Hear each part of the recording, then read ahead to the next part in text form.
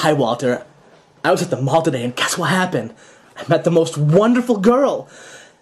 We went shopping at JCPenney's, and she tried on a lot of clothes.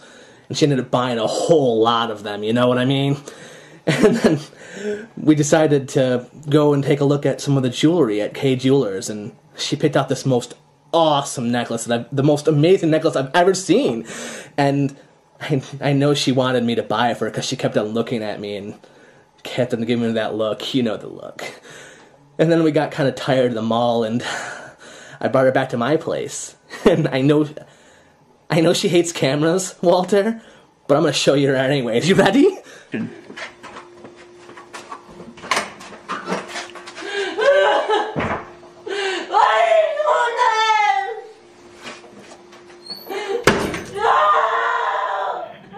is the Zodiac speaking. It doesn't.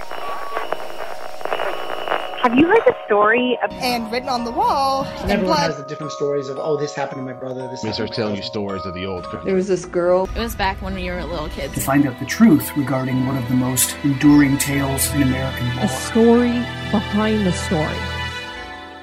Because it's just a story.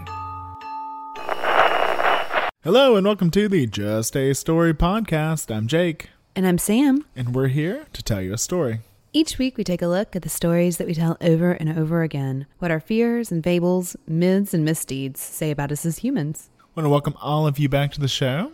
Oh my goodness, I love your new outfit from JCPenney, and your new boyfriend seems really creepy, and I think you can do better, and I don't think you should be with him, and I'm just saying that, like, really, that's not an okay way to act, and he's making these weird eyes, and I feel like early warning signs are just, important to flag, and this is me flagging it. Run away, you can do better. Before we get there, we do want to thank all of you for coming back. So glad you're not in a basement somewhere, but anyway. We do want to thank everyone that's left ratings and reviews on iTunes, such as Nika3388, James Snow, and MZXAE. Cool. And we do want to remind you that you can reach out to us on iTunes, leaving reviews on social media through Facebook, Twitter, Instagram, all at Just a Story Pod, or at our website, justastorypod.com. And that's where you can find links to our merchandise, where we put things I draw on things you can purchase. It's amazing, the system they have there. And also you can find links to our Patreon page, where you can become a sustaining member like you. Like me? I don't know. That's just what they say on NPR. Brought to you by the letter R, Chuck E. Cheese, and viewers like you. Oh, right. Of course. And there's one other way you can reach out to us, and that would be on the Urban Legend Hotline. That's right. You can dial us up on the Urban Legend Hotline at 512-222-3375. And that is where you can call and tell us all about your day, or a story, or a joke, or a concern. Or an urban legend. Or fake news. If you're trying to fact check some fake news, there are actually better ways to do it. But you can also tell us about your journey and how you learned it was fake news, etc. That's fine. So speaking of the internet. It's a scary place. I feel like it needs, when you go bowling and you suck and they put those things on the side so the ball doesn't go in the gutter. The bumpers? Yeah, the internet needs bumpers hard. I'm sure there's an app for that. I haven't found it yet. I'm going to get it for you. Can you have bumpers and porn is the real question. Oh, that might be a problem. Today we're going to start off with a very interesting story. We usually do that. But this is a true as modern urban folklore as you can get. Okay, so this is an internet pickings then. Oh, it comes from the depths of YouTube. Oh, BKB. Okay, so we played the video at the top of the show, the audio. It's a short little video. And as the Daily Mail describes it. Oh, I bet they do. Because I wouldn't say this. Featured a portly man who appeared to have a girl captive and chained. The film ends with the man in the video walking into the room and slamming the door shut. It's kind of reductive. I feel like there's a lot more going on in the video than just him slamming the door. Let's talk about it. What kind of happens in the video? What makes the video disconcerting is the fact that he is so upbeat and earnest seeming. Mm-hmm. And he seems just so sincerely pleased about his girlfriend and jolly. Just... And you don't know what's going to happen as you're going into it. You're like, this dude's just talking about his internet girlfriend he finally met. Right. And then he does go into a different section of his home. He begins on the couch, waving at the camera and speaking to it as if he's Skyping with a friend or something. Yeah, hi, Walter. And then he does move into a different part of the house. And so he goes and he claims that he's going to show Walter his girlfriend. And we see this closed door. And when he opens it, we see the woman bound and gagged and crying. Screaming. Yes. And then his demeanor as he's speaking to Walter never really changes. But when he walks into the room with the girl, he does get a more like aggressive posture. And then the video cuts off. And it's very disconcerting and a little eerie. But it does feel to me to be very staged. That was always the question. And when it came out in 2011 on YouTube, no one gave a shit. Okay. Everyone was like, okay, good job making a cool video. Story, bro. Yeah. Before it hit the big time, it only had 7,000 views and 9 comments. But blame it on Jorge.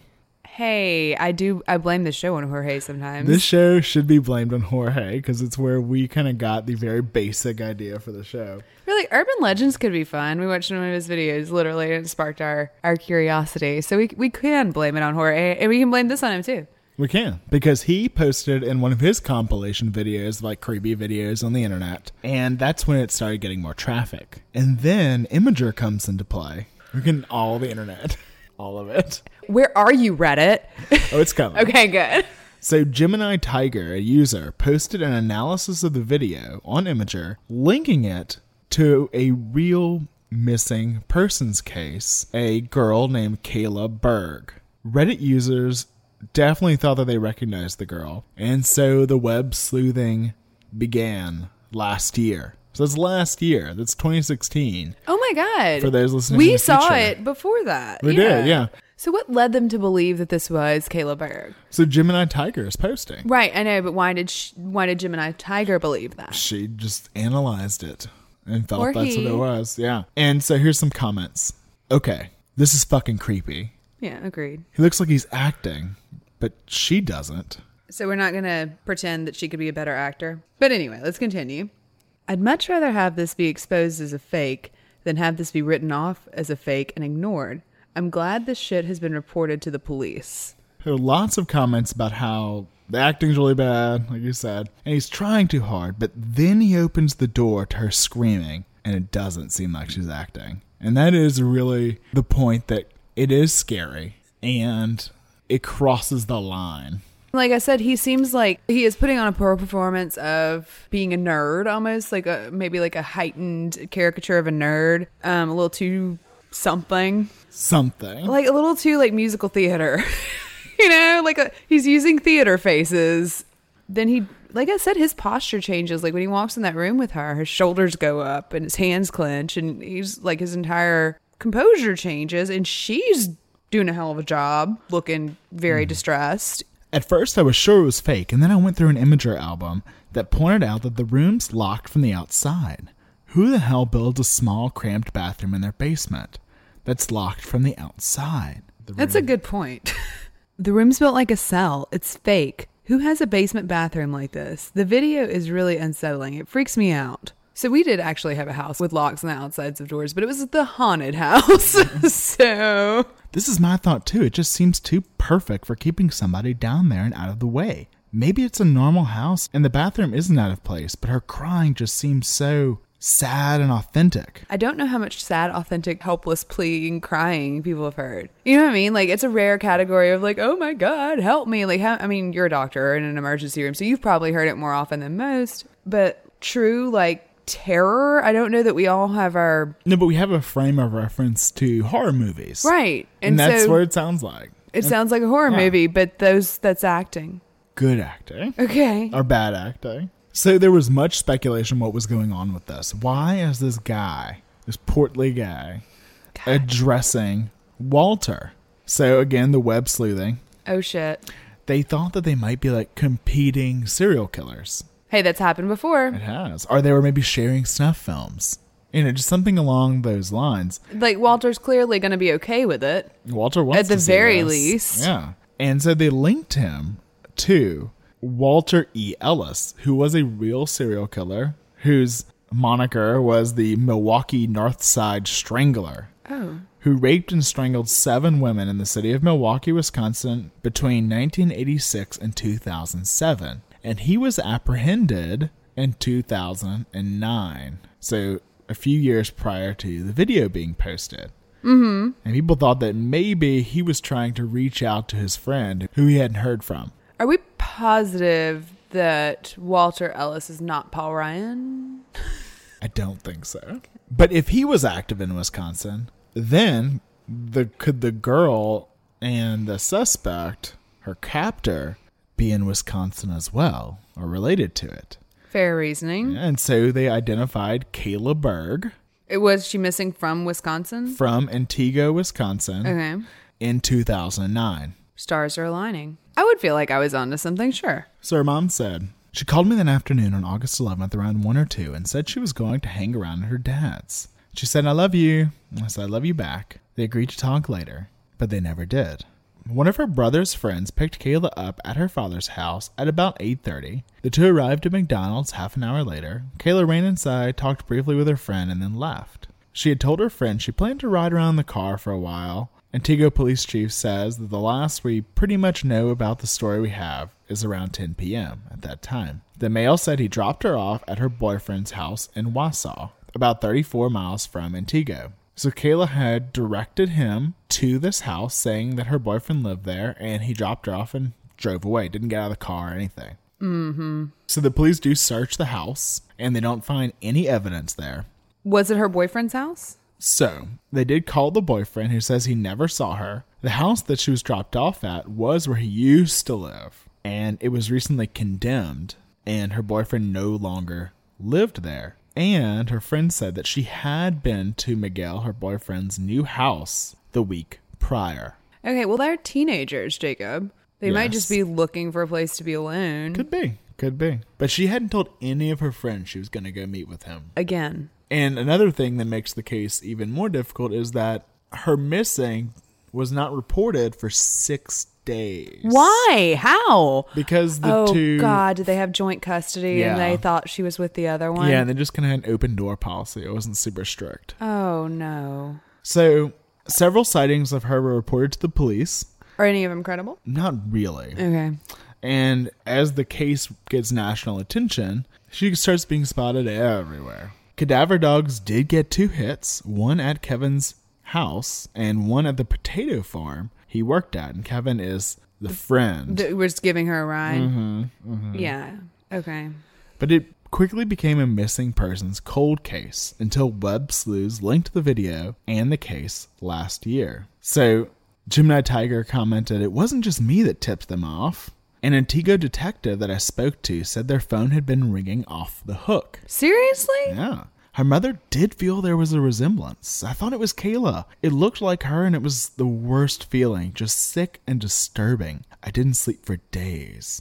So the chief said it's got some similarities, and that's enough for us, that we need to at least investigate it. It only took him 3 days to figure out who the creators were. Good for him. I think that's all very appropriate. I actually don't think... Oh, yeah. I don't think that's crazy. Yeah, I mean, that did not hurt anything for him to look into and just make sure. Now, it turned out to be made by Michael Maton and Lucy Cavo and Jason Durr of Utica, New York. They had posted many different kind of videos online. Her mother said, I think there's something wrong in their heads. You can't make a video like this and think everything's going to be okay. There's a major problem in the world with missing people, not just children, but missing people in general, and doing something like this as a supposed scare tactic is disturbing.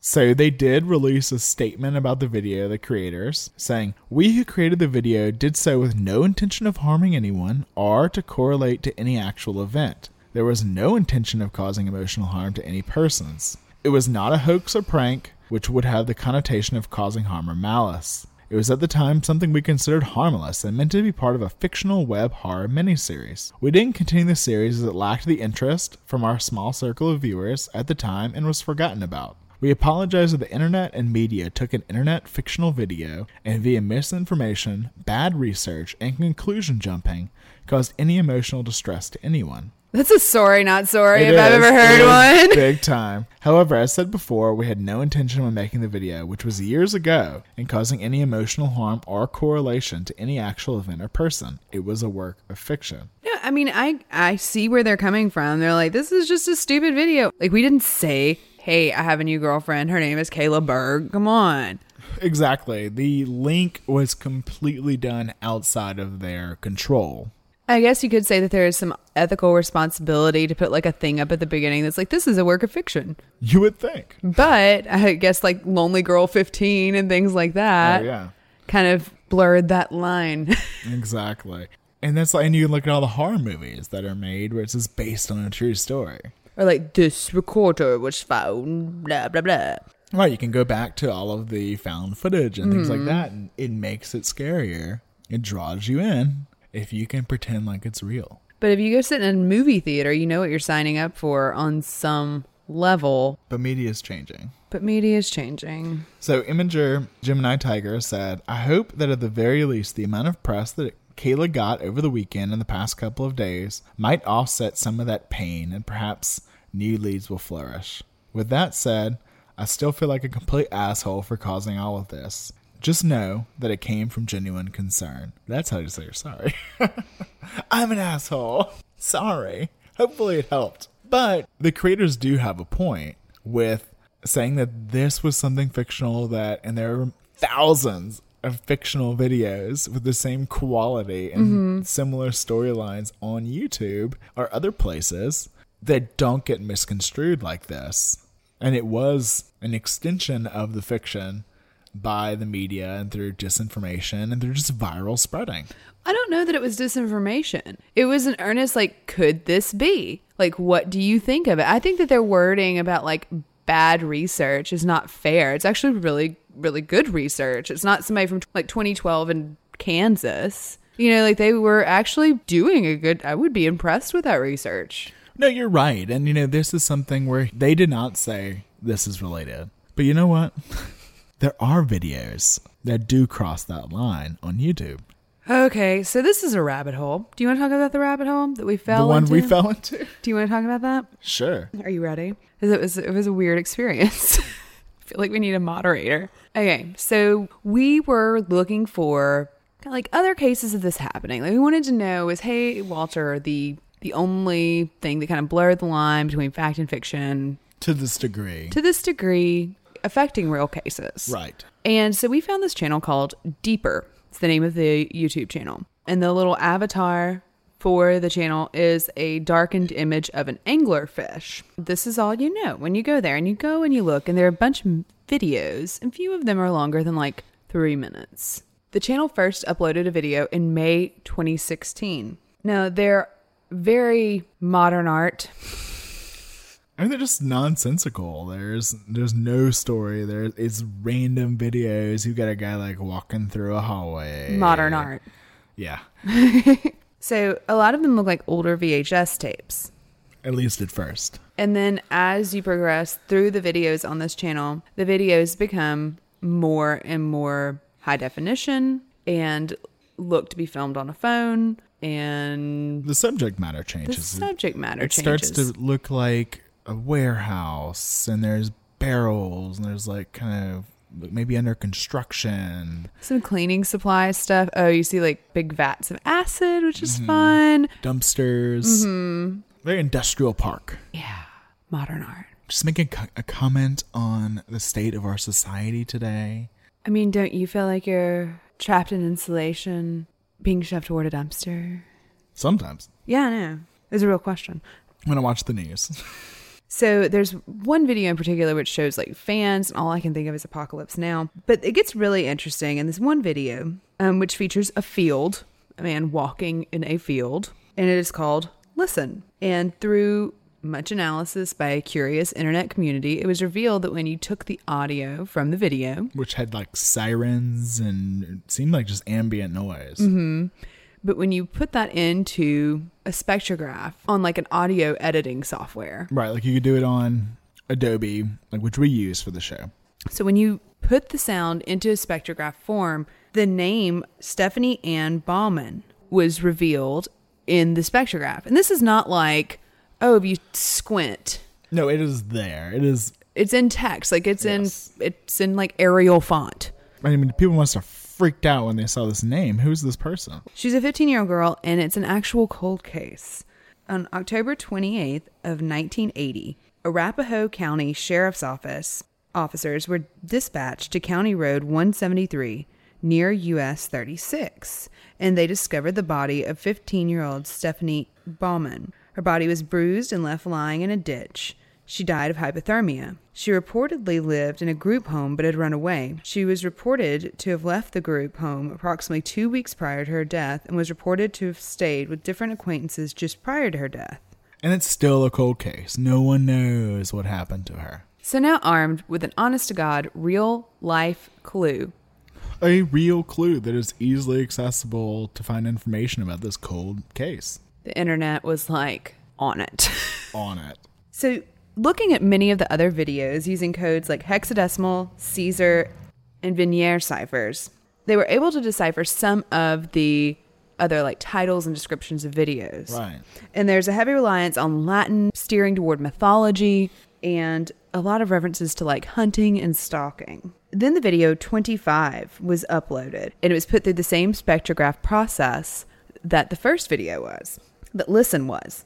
And in that spectrograph, the letters E, B, S, D, Z, B, O, E, F, S, T, P, O.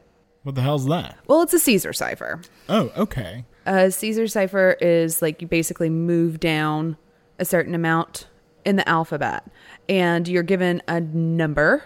If it were 2, You'd move 2 down. you'd move 2 down, and C would be A. Yes. So the key they were given was 25. So everything shifts is the name of the video. They were not given a key. The key they used. And the name Darcy Anderson was revealed. Is that another cold case? It is. She was a 24-year-old who would wake up early to work at a bakery. On December 17th, Darcy was reported missing and was last seen in her Castle Rock home in Colorado. 5 days later, Anderson's body was found and had been stuffed into the trunk of her own car, which was located within a muddy alley near West Jewel Avenue and Bannock Street in Denver. The autopsy revealed that Darcy had been strangled to death. Anyone with information regarding this case is asked to please contact the Denver Police Department. This is another murdered girl. In Colorado. In Colorado, in the same vicinity. The title of another video, when deciphered, led to a link. And there, another video, which was called Mortem. And it had a string of text superimposed. And when that was decoded, a link was found to a WAV file. And this gave the name Edith Bernice Lerner's through spectrograph analysis, which was a 1995 case. So she disappeared on November 17th of 1995. She was 38, and she was supposed to arrive at the home of a friend and never did. When she did not arrive, her family members reported her missing. Miss Lernes has a medical condition involving her heart and was on medication. She had just given birth to a child prior to her disappearance and was last seen wearing pinkish clear round glasses. Anyone with information regarding this case is asked to please contact the Colorado Springs Police Department. So another cold case referenced in these cryptic videos. I mean, this seems like a 2003 movie starring Denzel Washington and like some ridiculously hot actress playing the nerdy computer tech sleuth. Yeah, I'd see that. And David Fincher directing. Now that I'd see. He never has women in his movies. Don't be silly. He does. They just get killed. I've never thought about it before, but this is a real problem. So the description was updated, and it became obvious that the new description was coordinates. And so when they were put into Google Maps, they led to a field near Curtis Road, which is outside of Colorado Springs. There were 2 ciphers. There's a Visionaire cipher, and they used the word Curtis as the key for the Visionaire cipher. And it revealed the text RTZOU OXGIAD RVZIHDAB. That's well, all. that doesn't mean anything. No, it doesn't. It was then decoded as an Adbash cipher, and it revealed the name Karen Denise Aguilera. She was a 23-year-old who was last seen on September 17th, 1987. On May 10th, 1988, her body was found near Curtis Road and Falcon Highway. The cause of death is undetermined. Anyone with information regarding this case is asked to please contact the El Paso County Sheriff's Office. Were any others figured out?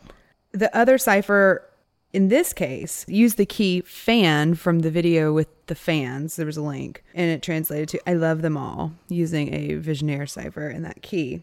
So we were transfixed by this. We watched literally hundreds and hundreds of YouTube videos trying to find stuff for the episode. And we came across this channel on Rainbot's feed, which is a great kind of debunking YouTube channel. I highly recommend. Yes, she's quite good. We were like, why not? I was like, come solve murders with me. And I was like, oh, come on. What are we going to find that hasn't already been found? The internet's been here already. Yeah, the internet has done this. This was a hot topic on Reddit and 4chan and YouTube in 2016, and it kind of petered out. Right. We had new things to be concerned about, like never North hit, Korea. Like, true viral status. I think it has 19,000 subscribers.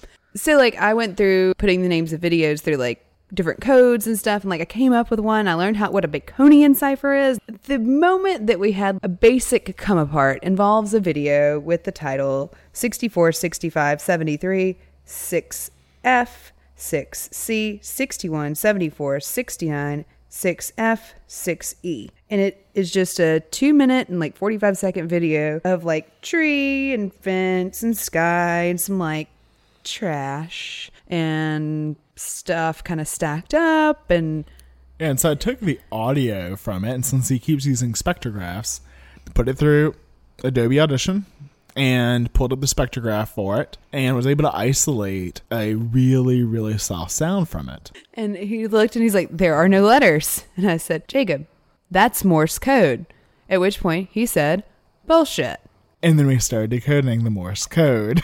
And it spelled out Patricia Ann Cordova over and over and over again. So this one had not been solved yet. And Patricia Ann Cordova is a missing persons case from Colorado. She was last seen February 15th of 2005, leaving a family member's residence to go to the store, when she was never heard from again. So we have this information. We have a new name that no one's deciphered, and a video that most likely this is just an ARG, an alternate reality game.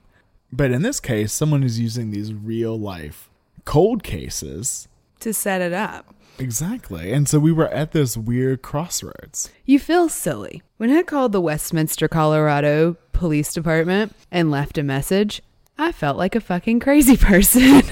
But it comes to that point, like with the High Walter video, where what's it hurt to look into it? And it's also like it's on your conscience in a really strange way. You feel like you know this secret and you don't want to be burdened with it. That's how I felt about it. Like even if it's a game, no one else has said it. I kept just thinking, I know it's not real, but what about the 0.001% chance that it is? Worst case scenario, I guess, like just to put as fine a point on it as possible, is that this is the actual killer of all these women who is now making some like grandiose gesture of confession and trying to atone late in life or something, because these span from 1980 to 2005. And if there is a man out there that is responsible for the death of 5 women, and there's a 0.00001% chance that making a phone call can help give families some closure or see to justice, I'm gonna call the police department and leave the like tinfoil hat sounding message. But you do have to ask, why is this guy doing it? Because sure, ARG type games have been around for a while. And like we talked with High Walter, their intent was not to include a real case. And there was no maliciousness there. Whoever's making this series of videos is using real cases that are unsolved. And if this were to have gone viral, had millions of views and hit the news, like High Walter did, which it went huge viral. It was on the news. It was everywhere. There was an investigation discovery special on her missing. And that was the conclusion of the episode, was the High Walter video. What would it do to the families? Exactly. What would it do to these people that are hoping to one day have some answers? What's his intent?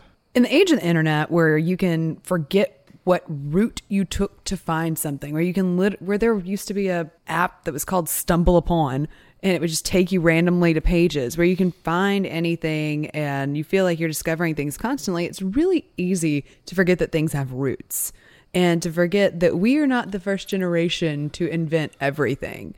We aren't? We aren't. We are not the first generation to have purported serial killers sending out coded messages using real cases. This is not a new thing. You talking about the Zodiac killer? Oh, this is the Zodiac speaking. We just solved the case. You're the Zodiac. No, Ted Cruz is the Zodiac. Oh, I forgot. He was 3 years old. Cool. He was advanced. We could also go with my theory that he's actually just Skeletor as a time traveler and every bad thing that's ever happened in the world is his fault. Sure. He just puts on human flesh. That he steals. Obviously. Of course. I think I saw that movie too, but it was from 1973. Different. So the Zodiac has gone down in true crime history as the ultimate serial killer. He is the American Jack the Ripper. You will hear it. You will hear people say that. It's not that far off. It's not that far off. People have been obsessed not only with his crimes, but with his ciphers. His methods. And he seems to be this early, prototype of a purely predatory animal killer who is unpredictable, has no pattern, and is killing just for the sheer joy of watching people scramble when they can't solve his crimes. He's the ultimate villain. And he does seem that way, like the ultimate fictional villain. But before he starts sending encoded ciphers to the papers, there's the first murder that he's credited with. So on December 20th of 1968, Betty Lou Jensen and David Faraday set out on their first official date together. They were clean-cut kids. She was an honor student. He was an Eagle Scout. And they were supposed to be going to a Christmas concert. But instead, as teenage kids do, they went to park at a lover's lane along Lake Herman Road. So it was later discovered that there was no Christmas concert. They're teenagers. Who hasn't done that? Who has not made up a Christmas concert, okay?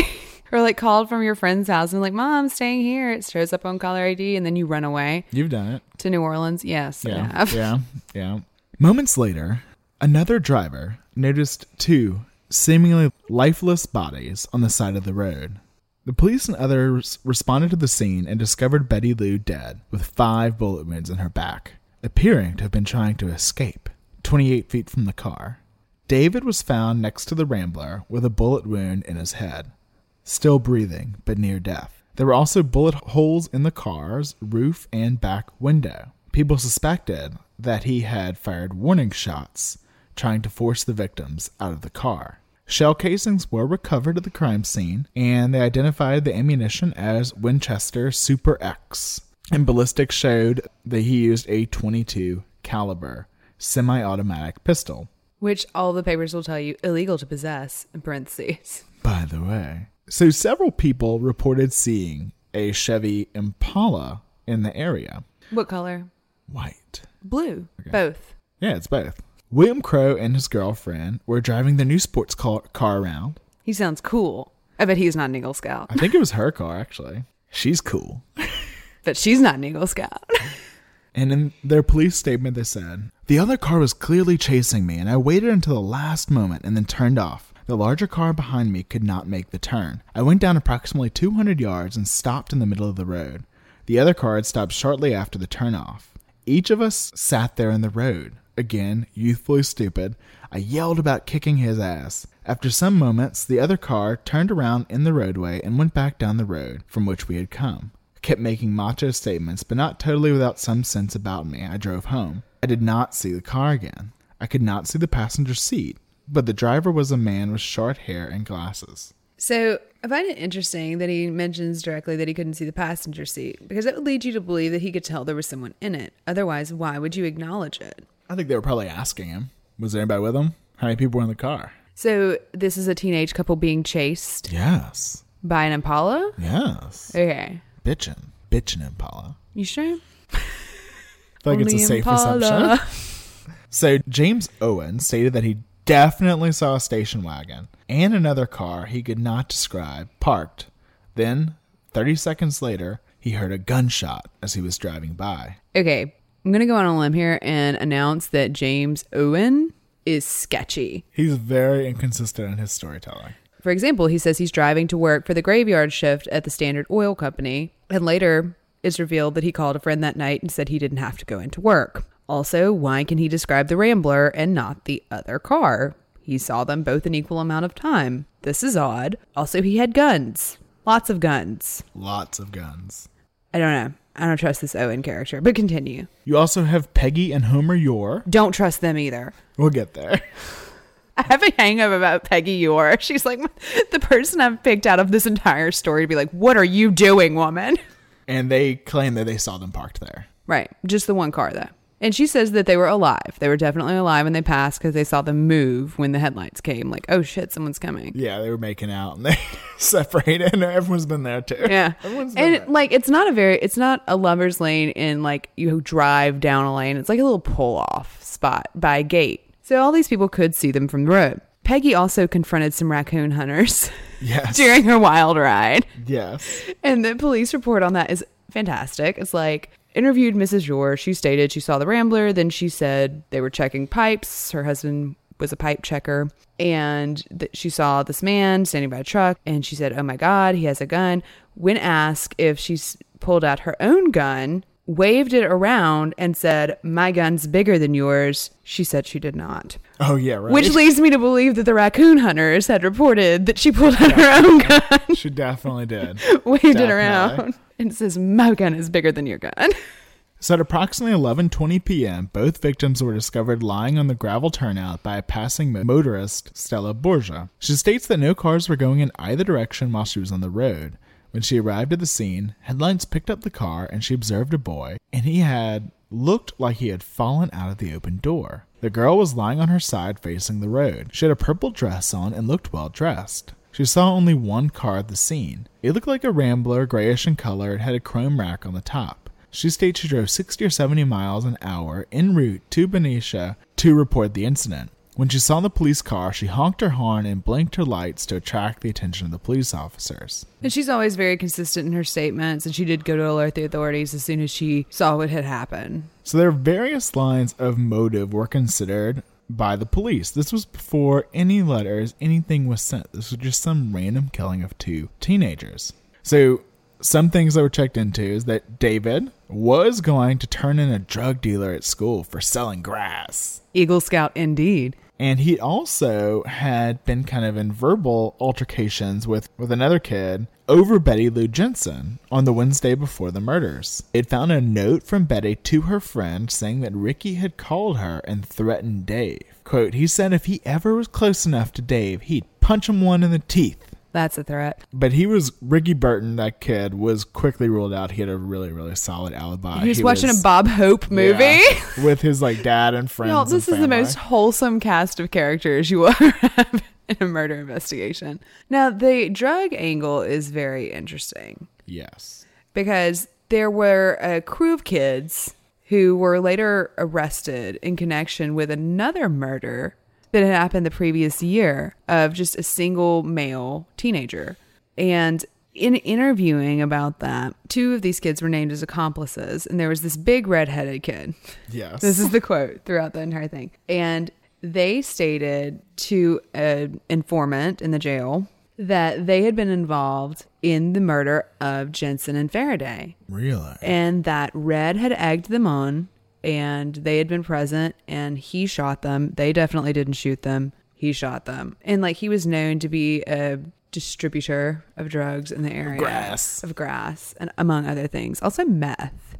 Oh, yeah. So, there was Hell's Angels up there selling all kinds of stuff. There were a lot of unsolved murders in the area, actually. But this was reported by a former detective named Terry Cunningham. And in the same handwritten account, he also says that Peggy Yore is an old troublemaker. Troublemaker. And I'm like, what is this woman's deal? Just waving her gun around. What is she doing with a gun? But police were concerned that there was a crazed killer on the loose.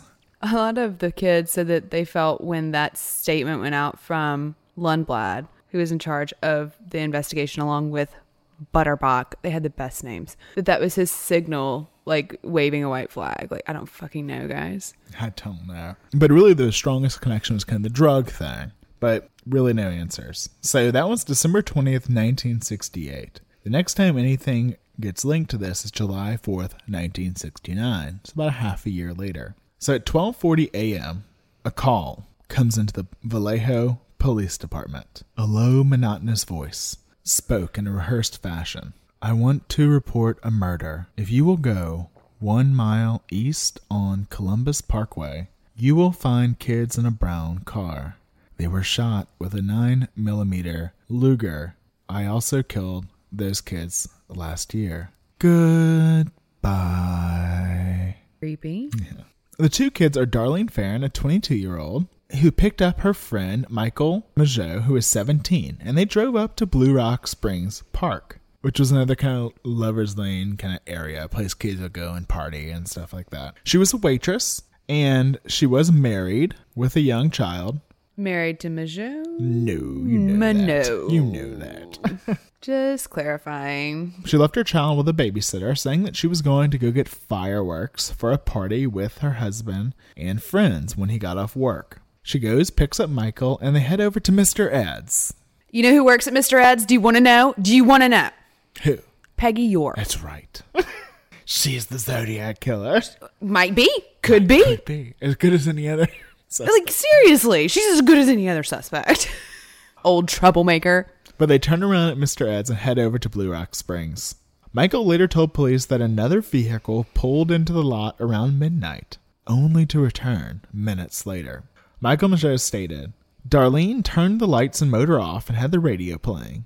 They were there just a very short time, a few minutes, and 3 cars pulled into the parking lot where they were. They were apparently young kids, and they heard some laughing and carrying on. A few firecrackers were set off, and then 3 vehicles left within a short time. Shortly after this, about 5 minutes before the shooting occurred, a vehicle pulled into the lot. The driver turned the lights off on the car and pulled around to the left, or east side of the car, about 6 to 8 feet away, and sat there for a few minutes. So Mageau asks Darlene if she knows who it is, and she says, Oh, never mind.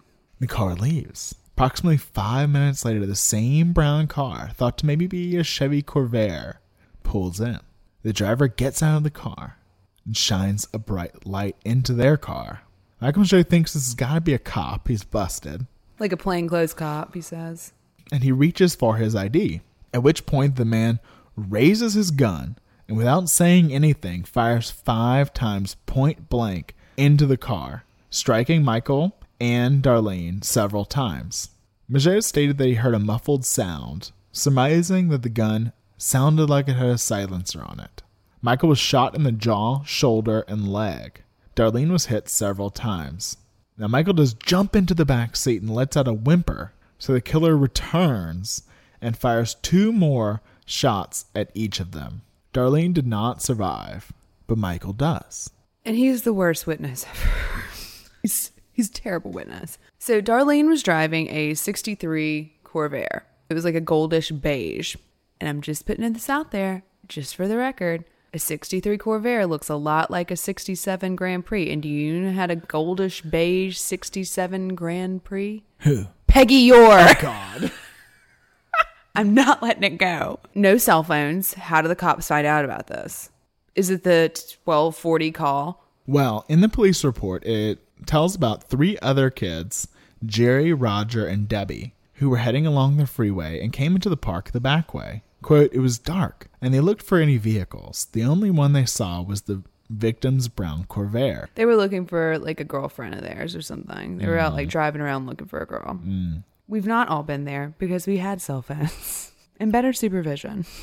Maybe not everybody. So they find Michael wounded on the ground, and they leave to get help. He is able to talk with them. He says, like, call a doc. And they're nervous about reporting it because they assume if they report it, the cops will think they had something to do with it. So Debbie says go to, like, I think it's her brother-in-law's house. He's a police officer. And so they go there and they, like, talk it over with him. And he's like, no, you have to call. And so they leave, and she makes the phone call around 12:10. So that comes in 30 minutes before our mysterious goodbye call. And that is something you will see reported incorrectly in a lot of writing about the Zodiac. That is a very common misconception, that the first alert that the police had was from the killer himself, and so therefore only the killer himself could have made this phone call. Of course. But I say unto you, verily I say unto you, that scanners were a thing. Mm-hmm. So anybody listening to the radio, like police radio, could have made that phone call, because at 12:10 this call came in and a dispatch went out asking people to go see about the murdered people because you're cops and that's your job. So the cops did pick this up before the Zodiac called on the scanners and went to check it out. Richard Hoffman, who was already in the area, says he previously checked the park 15 minutes prior and found it clear. He said, I wasn't far away, so I turned around and went back out there and told dispatch I was going to go out there to check on that report. There's also much shade thrown on this dude. Why is that? Because Michael says it looks like a plainclothes cop, and he was a plainclothes cop who reported being in the area 15 minutes prior, and he would have had to literally have driven out of the parking lot as they drove in order for them to be there the right amount of time for this to have taken place, for the kids not to have encountered the murderer, and for him not to have seen them or the 3 other kids. It is very sketch. It is very sketch. So there's much shade directed at dude. So Michael was able to give a description of the killer. He said he was heavy set, standing about 5'8", beefy build, not blubbery fat, possibly 195 to 200 pounds, short curly hair, light brown, almost blonde. In the end, the man was not wearing glasses. But the Zodiac has to wear glasses. I don't understand. Maybe he tried contacts and they just weren't for him. So they do get another call of somebody trying to give information. Right. Also around 12:40. And it's Debbie's brother-in-law. Right. And he says he called police because he was afraid Debbie hadn't done it. He felt really weird about it and just wanted to make sure that it went through. And so since that call came in at the same time as the Zodiac call, some people have speculated it could have been the brother-in-law calling, say, I want to report murder, and giving those directions. And the account that is first printed up in newspapers does not mention that I also killed those kids last year line. That's added the day after the news report comes out in Nancy Slover's official report of the incident, which is not filed until the day after it comes out in papers. But the call is traced from a gas station. And so if it was him, so that would be odd that someone would go out of their house to make a phone call. If he was just calling to report something that he had no involvement in, why would he leave his house? Well, not everyone had landlines. He was a young guy. No, I guess you're right. I kind of forget about that. You know who else calls to give in information? Peggy York. Of course. And like the day after. Like she's calling at 11 a.m. on the 7th. Like she is on it. But anyway.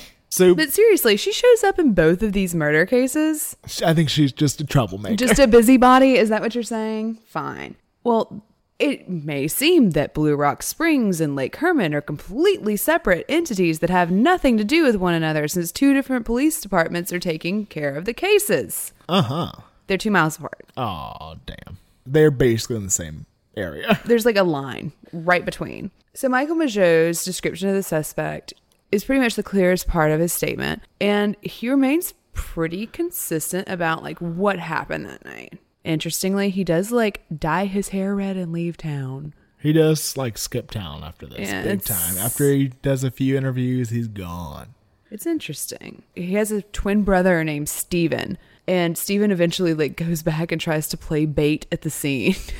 So again, this is all before any Zodiac letters are sent. Right, the most mysterious thing we have right now is this phone call. Very odd. And he is claiming the other murder. Right, and serial murder is a thing that's happening in 1969. In California. I don't know if you're aware of this, but it was kind of like, we're done with hippies. It's the cool thing to do. Let's go kill people. That's why it's called the Summer of Love. Right? So they were looking for possible suspects. And there were some really interesting things going on in Darlene's life. Like we said, she was married. Right. And so logically, the first thing you're going to say is, oh my God, well, obviously it's her husband. Of course. That's always the first one to rule out. And personally, I can't blame you. That's what I thought. Thanks. But yeah, if I go missing, it's your fault. But his name was Dean Farron, and he had a good alibi. His boss, William, had been with him and actually reported to the station with him. He worked at Caesar's Palace in town, and William said, yes, he was with me. Yeah, there were rumors she was running around, but he doesn't want to see it. He just doesn't want to pay attention to it. He was turning a blind eye to all of it. Right. And interestingly, in all the thousands of pages of police reports that I read, the only person who ever says you keep my name out of the papers is William, Dean's boss. I just found that an interesting outlier. He doesn't want to be named in press, doesn't want to talk to reporters, does not want to be mentioned in the news accounts. I wouldn't want to be associated with a double murder. I wouldn't want my name anywhere near that. But would you think to say it? It's almost like he knows it's about to go viral. Darlene was messing around, without a doubt, and she had several suitors that were definitely sketch. Right. Among those is Gordon, who is one of the only people that admitted to being involved with Darlene, intimately acquainted with Darlene. Intimately. And he had left to go to do Navy training in Idaho. And they corresponded, and there was rumor that he sent her money and she was planning to leave Dean and come meet him. But he says he never sent her money, and they only corresponded for a little while. And at some point, Darlene had told him that she was pregnant, but he assumed that she'd just gotten an abortion and moved on. Classy guy. He'd also gone AWOL and left the Navy. Yeah. So he's sketchy. And there's also George, that Darlene's sister recounts, who was pursuing her and wanted to date her. She said, quote, he had a pink pickup and a brown car that she believes was a Corvair. Describes George as a very neat dresser, short, stocky, dark hair. He visited Darlene frequently, was very emotional, and would get all uptight when Darlene didn't pay too much attention to him. Michael's brother later stated that George had broken into Darlene's apartment and tried to rape her a few months prior. Or threatened to, or something. It was a weird story. And also, the Farrons had sold him the pickup. So he's ruled out because he's very kind of forthcoming with where he was and the story. He doesn't have a great alibi. He also doesn't match the description that Michael gave. Right. He does the dark, straight hair. He's Filipino. Right. And all the reports say he's Mexican until you get to the one where they actually talk to him. Yeah, he's not. It's like, oh, honey. And 70s racism. And so there is a lot of speculation that someone that she knew, because she says the, oh, never mind line. And also her family receives these kind of deep breathing phone calls that night. And they couldn't have those traced. No. Now, another person that is very suspicious is Darlene's first husband. Yeah. Bonus round. Yes. She not only is she married now, she was married before. Which is fine. She's 22. It's quick. So James Philip Crabtree was originally not brought up at all. Wait, it's James Phillips / Crabtree. He goes by Phillips when he and Darlene are married, but then goes and decides to take his birth name back. He was abandoned in a hospital and adopted by a family and took the last name Phillips, but then he gets all hippie. Like in Darlene's address book, you can see that he lives on Haight in San Francisco. He grows a beard, opens his mind, and meets a new woman and goes on with his life with his new name and his new acid regimen.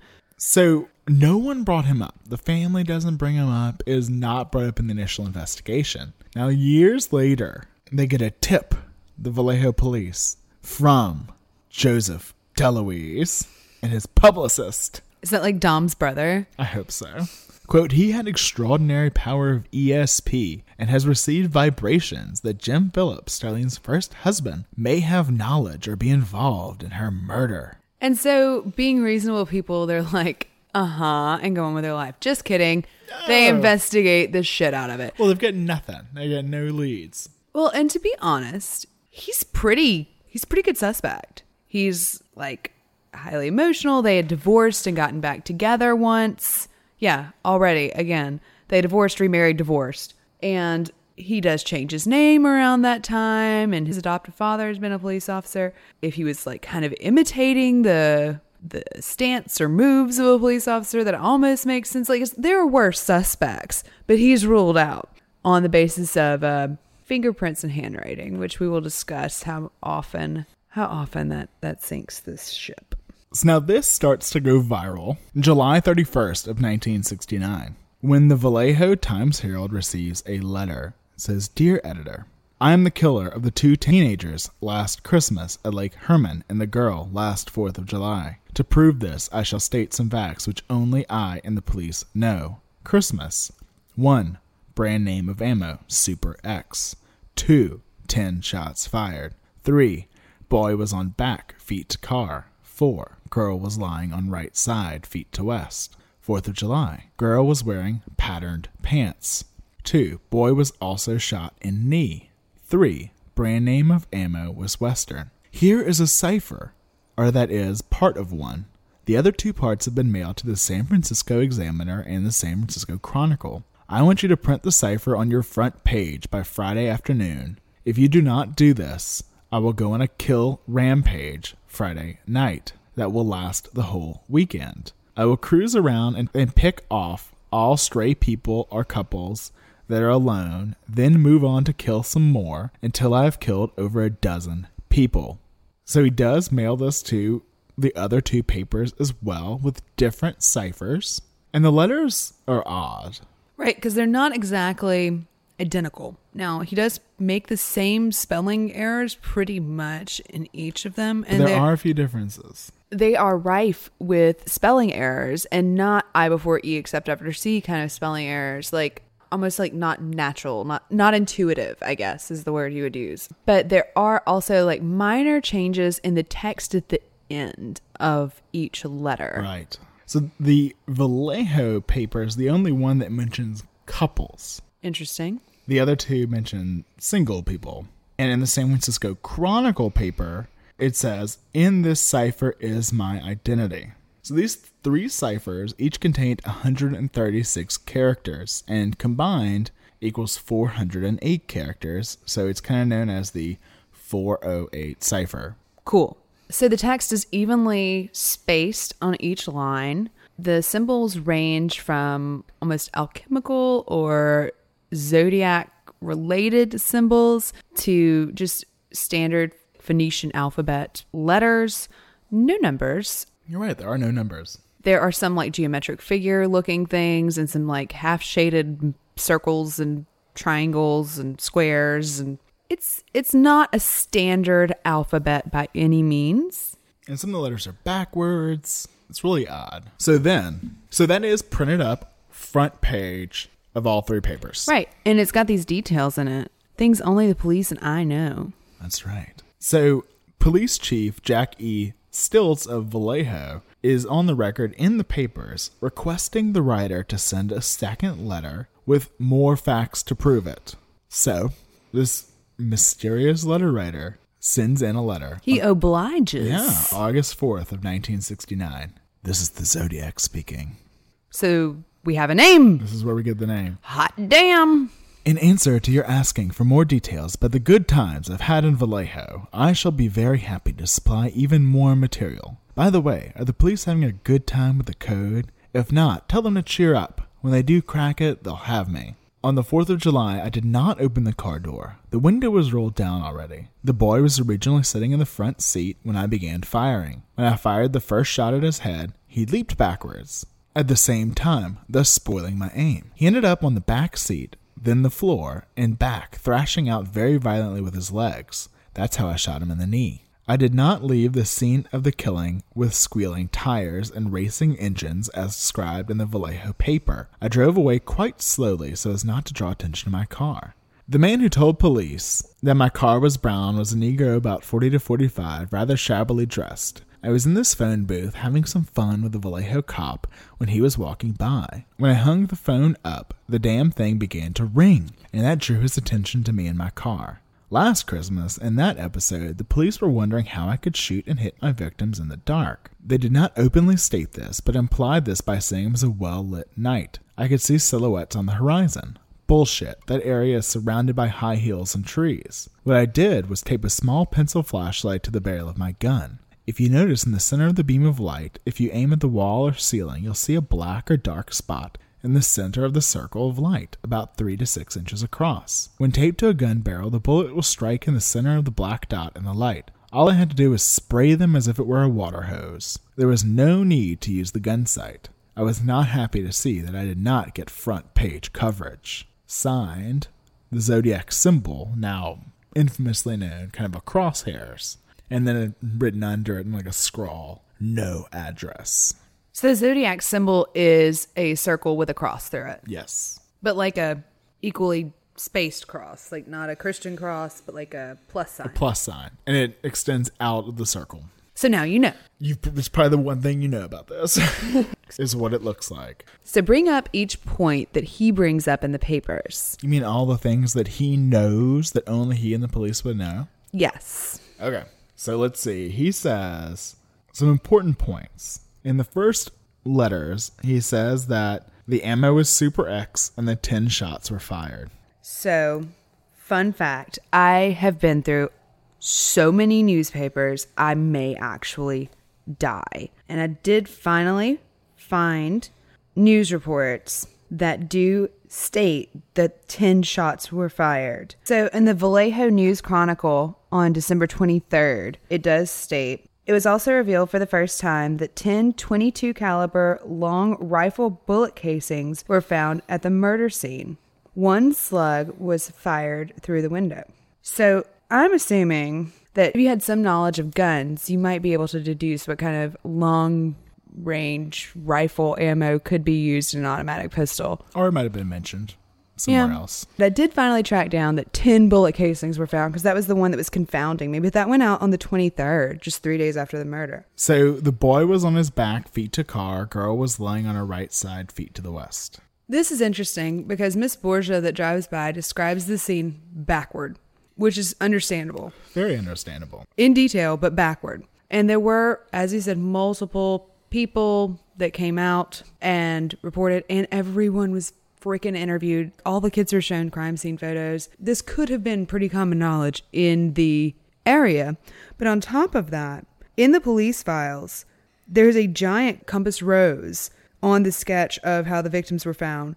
You can't miss that the victims' feet are pointed west. Right. Like, it's very well highlighted. And you may be wondering why I'm bringing up police files, and we'll talk a little bit more about that in a second. The boy's feet are facing the car, but everyone says that it looked like he stepped out of the car and was shot in the back of the head, in which case, if he fell away from the car, his feet would be toward the car. Think about Easy to deduce. Easy to deduce. So that one's interesting. You can figure it out. And speaking of the police files, the reason I bring that up is that one of the statements that he says is in the 4th of July one. Mm-hmm. That is that the girl was wearing patterned pants.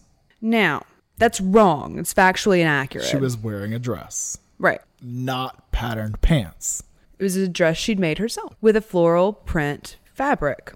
There's a close-up photo of the print of the dress in the police evidence files. But not a picture of the whole dress. No, that didn't come out. However, Michael Mageau was wearing like 3 shirts, 3 pairs of pants. Weird for July. He says he was really scrawny. And he needed all those clothes. That sketch. We're not even going to go into why he was wearing all that.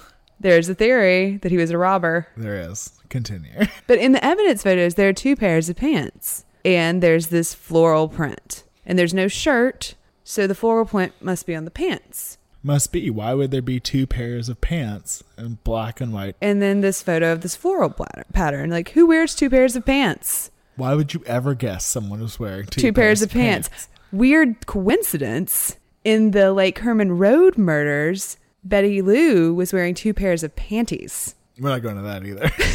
Just saying, like, maybe this is the fashion police. Who can tell? But so this indicates, to draw this conclusion, one would have to look at the evidence photos and misconstrue them. Or just make it up. Or make it up whole cloth. There's good logic that he'd seen these photos. Oh, and that Michael Mageau is shot in the knee, that's in papers. That the window was rolled down. Well, and the other reporting on, like, assuming he hasn't seen police reports, on the reporting on Lake Herman Road, it states in all the papers that a window was shot out. States it over and over and over again. So maybe he was like, so when he read about the window being shot out over and over and over again, he'd be like, this would be a detail that would be mentioned. If the window had been shot out, window must have been down. So it's interesting because in a lot of the papers, it's reported that the killer tore the door open. I ripped it open and started shooting at him. But in the police reports, the early police reports, Maggio says that the window was rolled down. Right. Now, there was writing later that the door handle was pulled off the car, and that's why Maggio couldn't exit the vehicle. That's just craziness. Not that he'd been shot in the arm. That had nothing to do with it. And then someone replaced it. And then when the police came, it was mysteriously back in place. That is the worst logic I've ever heard. There's some crazy crackpot theories. Don't even know why that matters. I guess maybe they could get prints off of it. I don't know. I don't know what the thought was. Also, he states that the phone started ringing after he hung it up. Here's a fun thing to think about. At this point, ringback was not installed on the payphones in the Vallejo area. However, it was installed in San Francisco, where the letter was postmarked from. That's correct. We didn't mention that. So this is impossible. Also, the 45-year-old man that told cops that he had a brown car is in none of the police reports. He does not seem to exist. Yeah, we couldn't find that in police reports or papers or anything, so I don't know where that came from. But his ass. So lots of inconsistencies there. Things that either are incorrect or could only be surmised if they're not just made up whole cloth from looking at the police records. So on August 8th of 1969, just a week after the 3 letters had arrived, the 408 cipher was cracked by Donald Jean and Betty June Hardin. Were they code breakers from the FBI? They were high school teachers. Awesome. Like, this makes me think of you so hard. They were like doing this with their coffee in the morning. That's what we were doing. It's just at night. I know. They were from Salinas, California, and they used a homophonic substitution to identify the solution. The translated cipher turned out to be just kind of ramblings about like how awesome he was. Now, the solution was verified by a cryptanalyst at the FBI. They spent about 20 hours working on it. Now, the writer used a backwards Q 16 times to try to lure the analyst into thinking that it was the E. Which would be like the most common letter. Right. But the code was broken, Hardin said, by looking for 4-letter patterns, which fit the word kill. Now, their work was praised by Dr. D.C.B. Marsh, a mathematician at Colorado School of Mines, who heads the American Cryptogram Association. He called the code complicated and obviously drawn by someone who knows his business. Hey, it's like someone had to know what they were doing. And like nowadays we solved those ciphers just by Googling different cipher keys. I did one hard tack. Like I did one with like the Baconian cipher was the only one where I like sat around with a piece of paper and worked it out. But no, most of them are done by digitally manipulating your text. Right. And I assume that whoever is creating that page is also using those same tools. He's relying on things that are accessible to everyone. But the cipher decoded to read the following. I like killing people because it is so much fun. It is more fun than killing wild game in the forest.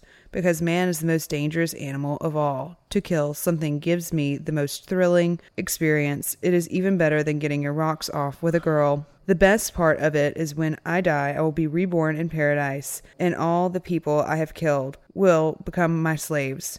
I will not give you my name because you will try to slow me down or stop my collecting of slaves for the afterlife. EBEOR. Yeah, there's a bunch of letters. Like there's a little bit at the end that is undecipherable. So the code is cracked, and this begins the longest running pattern in these Zodiac letters, which is him setting himself up to do things and not doing them. He says, I will give you my name. Don't worry. Once they crack it, they will have me. I will not give you my name. It's very like dueling banjos. So the next event that happens that's tied to the Zodiac is on September 27th, 1969. So this is about less than 2 months after the last "This is the Zodiac speaking" letter comes out. Mm. So Brian Hartnell and Cecilia Shepard were relaxing along the shores of Lake Berryessa, about 20 miles north of Napa. They heard this rustling. They were in a very isolated area. It was like a peninsula that went on into the lake. It was a man-made reservoir. So Cecilia looks up and sees a guy in the distance, and he's stepping behind a tree. And she tells Brian, there's a man. And he looks up and she says, he went behind the tree. And Brian thinks that she means that he's taking a leak. Logical assumption, Brian. You will see that Brian makes many logical assumptions. He says, then she squeezed my arm and said, oh my God, he's got a gun. A man appeared holding a gun and wearing a hooded costume with a white crossed circle stitched over the chest. In the police report, suspect stated to the victims, I want your money and your car keys. I'm an ex-con from Montana Deer Lodge. I have a stolen car and have nothing to lose. He orders Brian to sit down. Brian keeps kind of trying to talk to him because, he's a sociology major. My God, he's now an attorney. He talks like an attorney. He is. I found it. I finally confirmed it. He does. Yes. At this time. And he orders Brian to sit down. He pulls out these about 3-foot lengths of plastic cord and orders Cecilia to bind Brian. And she does so, but she does so loosely. And he later, man in the mask, comes back and tightens up the knots and then ties Cecilia up. Right. As Brian's trying to talk to him, he then stabs him 6 times. He then stabs Cecilia 3 times. From the report, female victim was turned over, and she was again stabbed approximately 4 times in the front area, once in each breast, once in the groin area, and once in the abdomen area. After this, the suspect then walks away. And doesn't take the car. Right. Doesn't need the car to get to Mexico from Deer Lodge Prison in Montana, apparently. He said he killed a guard in his daring escape. But he's wearing a very elaborate getup. The mask is described as ingeniously devised by Brian. He says that it almost looks like a paper bag turned upside down. Like it's got 4 corners and it comes down like a mid-chest length. And that the symbol on the garment was symmetrical and well made. So Brian's calls for help are answered by a fisherman. Mr. Fong. Yes, and so he rides off to a local resort and returns with Park Ranger White, along with Mr. and Mrs. White, no relation, who own the boat repair shop. And they return via boat. So at the time, Ranger Dennis Land hears the call and leaves the station and arrives at the scene to find Brian 300 yards off the road. The police report states that Park Ranger Dennis Land was at the scene when officers Ray Land, his brother, arrive. So the Whites are no relation, but the Lands are relation. Yes. Okay. So at some point, the Zodiac has scrawled on the car door, Vallejo 12-20-68, 7-4-69, September, or Sept 27-69, 6:30, by knife. So when police officers were en route, the police received a phone call. I want to report a murder. No, a double murder. They are 2 miles north of Park headquarters. They were in a white Volkswagen Carmagia. And after a brief pause, the dispatcher asked, where are you? He responded, I'm the one that did it. Then they hear him put the phone down, but not hang it up. And this was traced to a payphone at a car wash in Napa. So the officer that took the call was Officer Slate. He was a rookie cop, and it was his job every day to come in and cover for the dispatchers while they went on their lunch break. So he just happened to be there at that time. Now, he got a trace started on the call while he got on the other line to call officers and let them know that he'd received a call from this man purporting to be the assailant. So he's doing 2 things at once.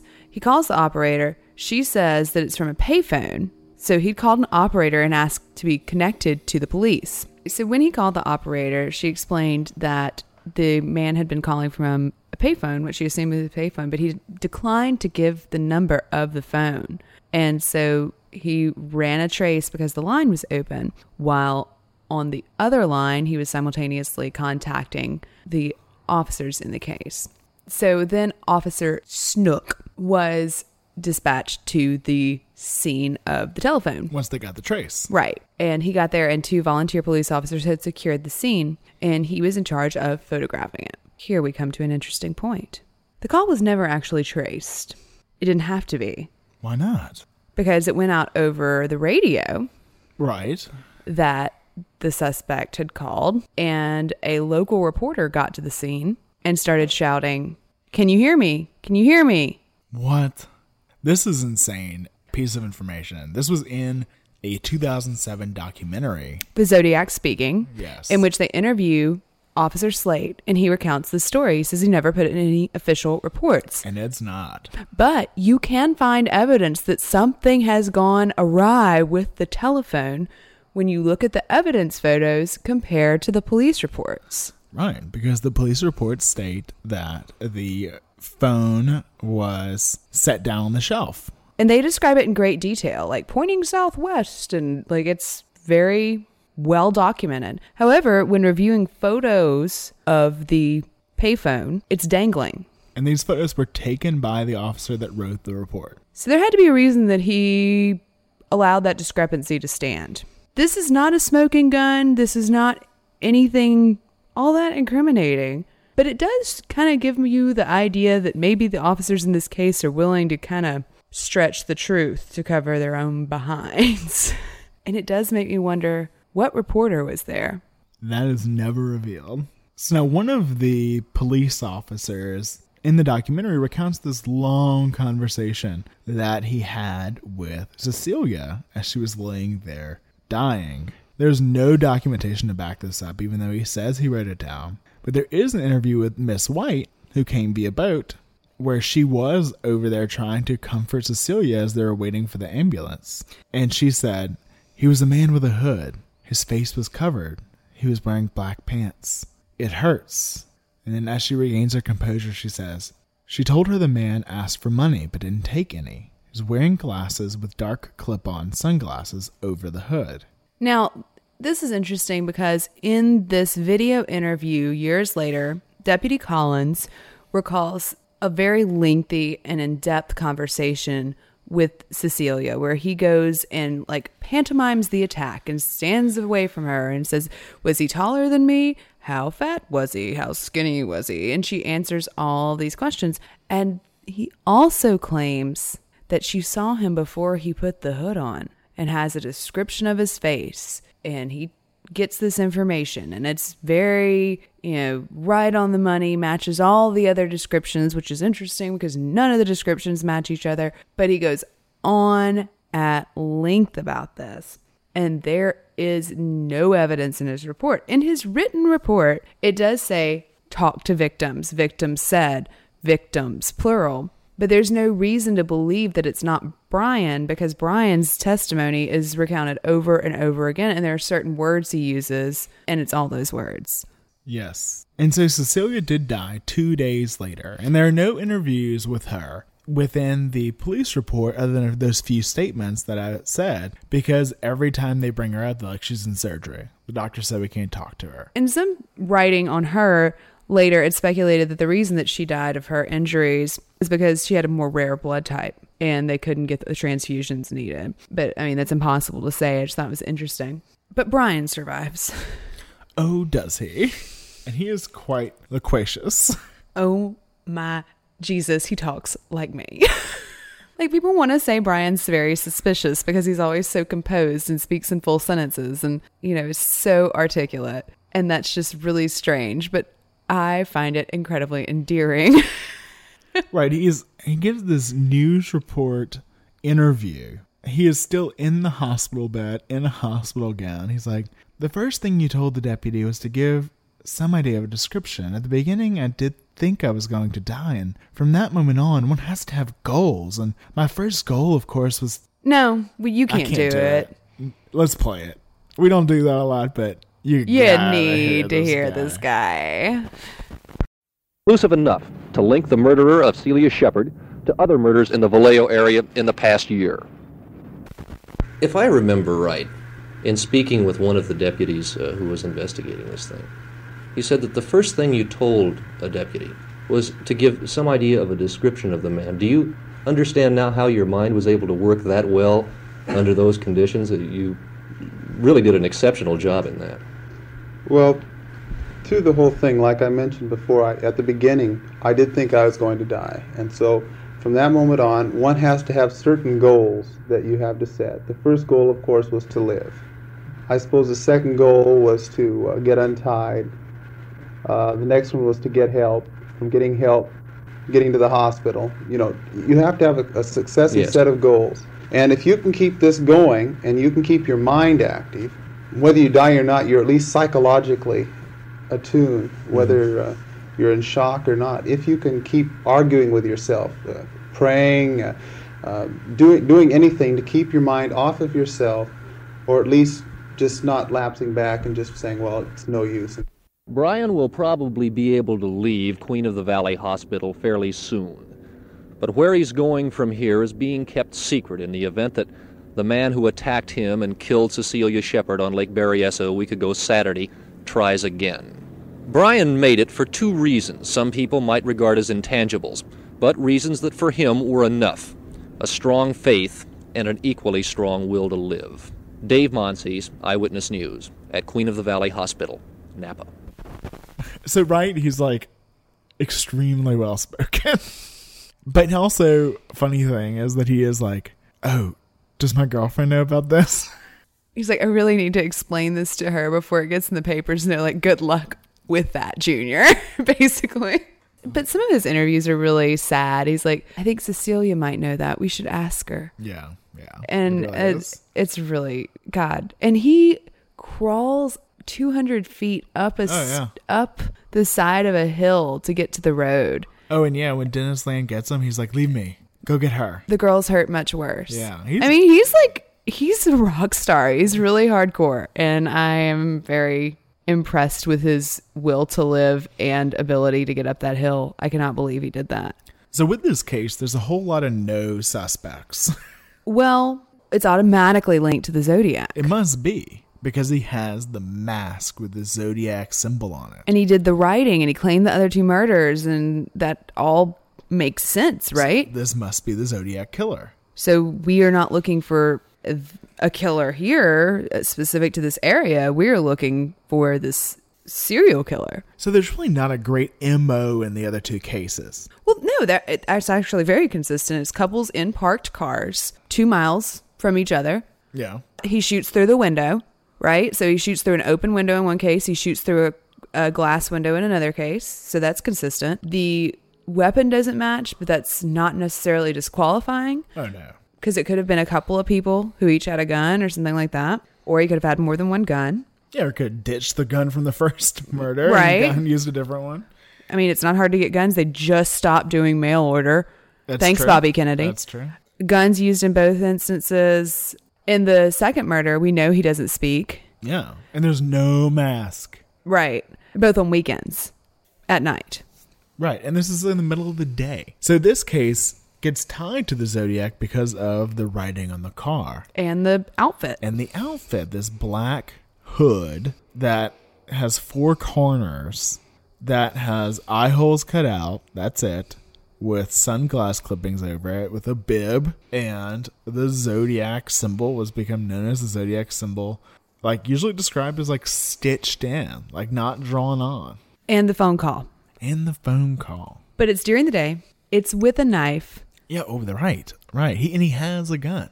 Right. And he doesn't use it. He chooses to use the knife. Which is odd. He binds them. He demands money out the gate, like right off the top. He approaches on foot instead of in a car. They are physically out of their vehicle and like at least 200 feet off the road. Yeah. And he's freaking cosplaying. Yeah, he's got this weird costume. It's obviously he's trying to play the Zodiac killer. He wouldn't have put the big logo. And then also, I don't think I mentioned on the car with the writing is the big Zodiac logo as well. So let's play along for 2 minutes. Who could it have been if it wasn't the Zodiac killer? I have a theory. Oh, do you? Peggy Yor. Oh, God. She does not show up in this one. She does not show up again. I'm sorry if you thought that was our theory. So whoever made that phone call had to dial the operator and be connected to police, which leads me to believe that they were not from the area. Could be, or he just didn't know it off the top of his head. Or he wanted to be connected by an operator. There's also the suspicious reporter who answers the phone. Very odd. That is the oddest thing in like this whole case to me. You have your anonymous reporter. I have my Peggy Yor. We all get attached to things. There's also like a stranger that's seen kind of in the vicinity of the payphone that they call the Creeper, which is a great name. That was good. And they get a sketch drawn up. They interview multiple people, and It's this like guy with dark hair that he wears sweat back over his ears. And there's that guy. There's Brian's girlfriend. But these kids are not involved in the same social circles, obviously, as the younger kids from Vallejo. But one theory that appeals to me is the idea that it could have been someone within the police department or within the law enforcement agency. Like who? I don't know. I wonder about Dennis Land. Why is that? Because he has access to any part of the park. And also the person that calls says they're about 2 miles north of park headquarters. So someone knew the area well. Right. And it's a strange landmark to use. Right. To not just say like the Lake Berryessa Peninsula or like the name of the road or whatever. And then he's the first on scene. He's the first on scene. I have some questions about how he got the dispatch and how that all worked out. He also finds Brian. And it does seem really odd to me to the idea of picking somebody up and putting them in your vehicle and driving them back to your scene instead of turning around and flying off to the emergency room when you see the kid's been stabbed 6 times. I mean, that can't be procedure. I don't know. I mean, they probably were supposed to call an ambulance. Right, but it took a long while for the ambulance to get there. I don't know. That strikes me as really strange. His brother's on the police force as well. Now, the Lands are not big talkers. Collins does all the talking. And man, does he talk. But they don't come out and do interviews on the subject. So not saying he did it, but it's suspicious. But really the most important thing is that since it's linked to the Zodiac, due to the costume and due to the writing on the car, they don't do this deep investigation like it would be an isolated murder. It's automatically like an ongoing case. It's part of a larger investigation from the minute it happens. There are moments when the police express doubt about it being linked because it's such a different MO.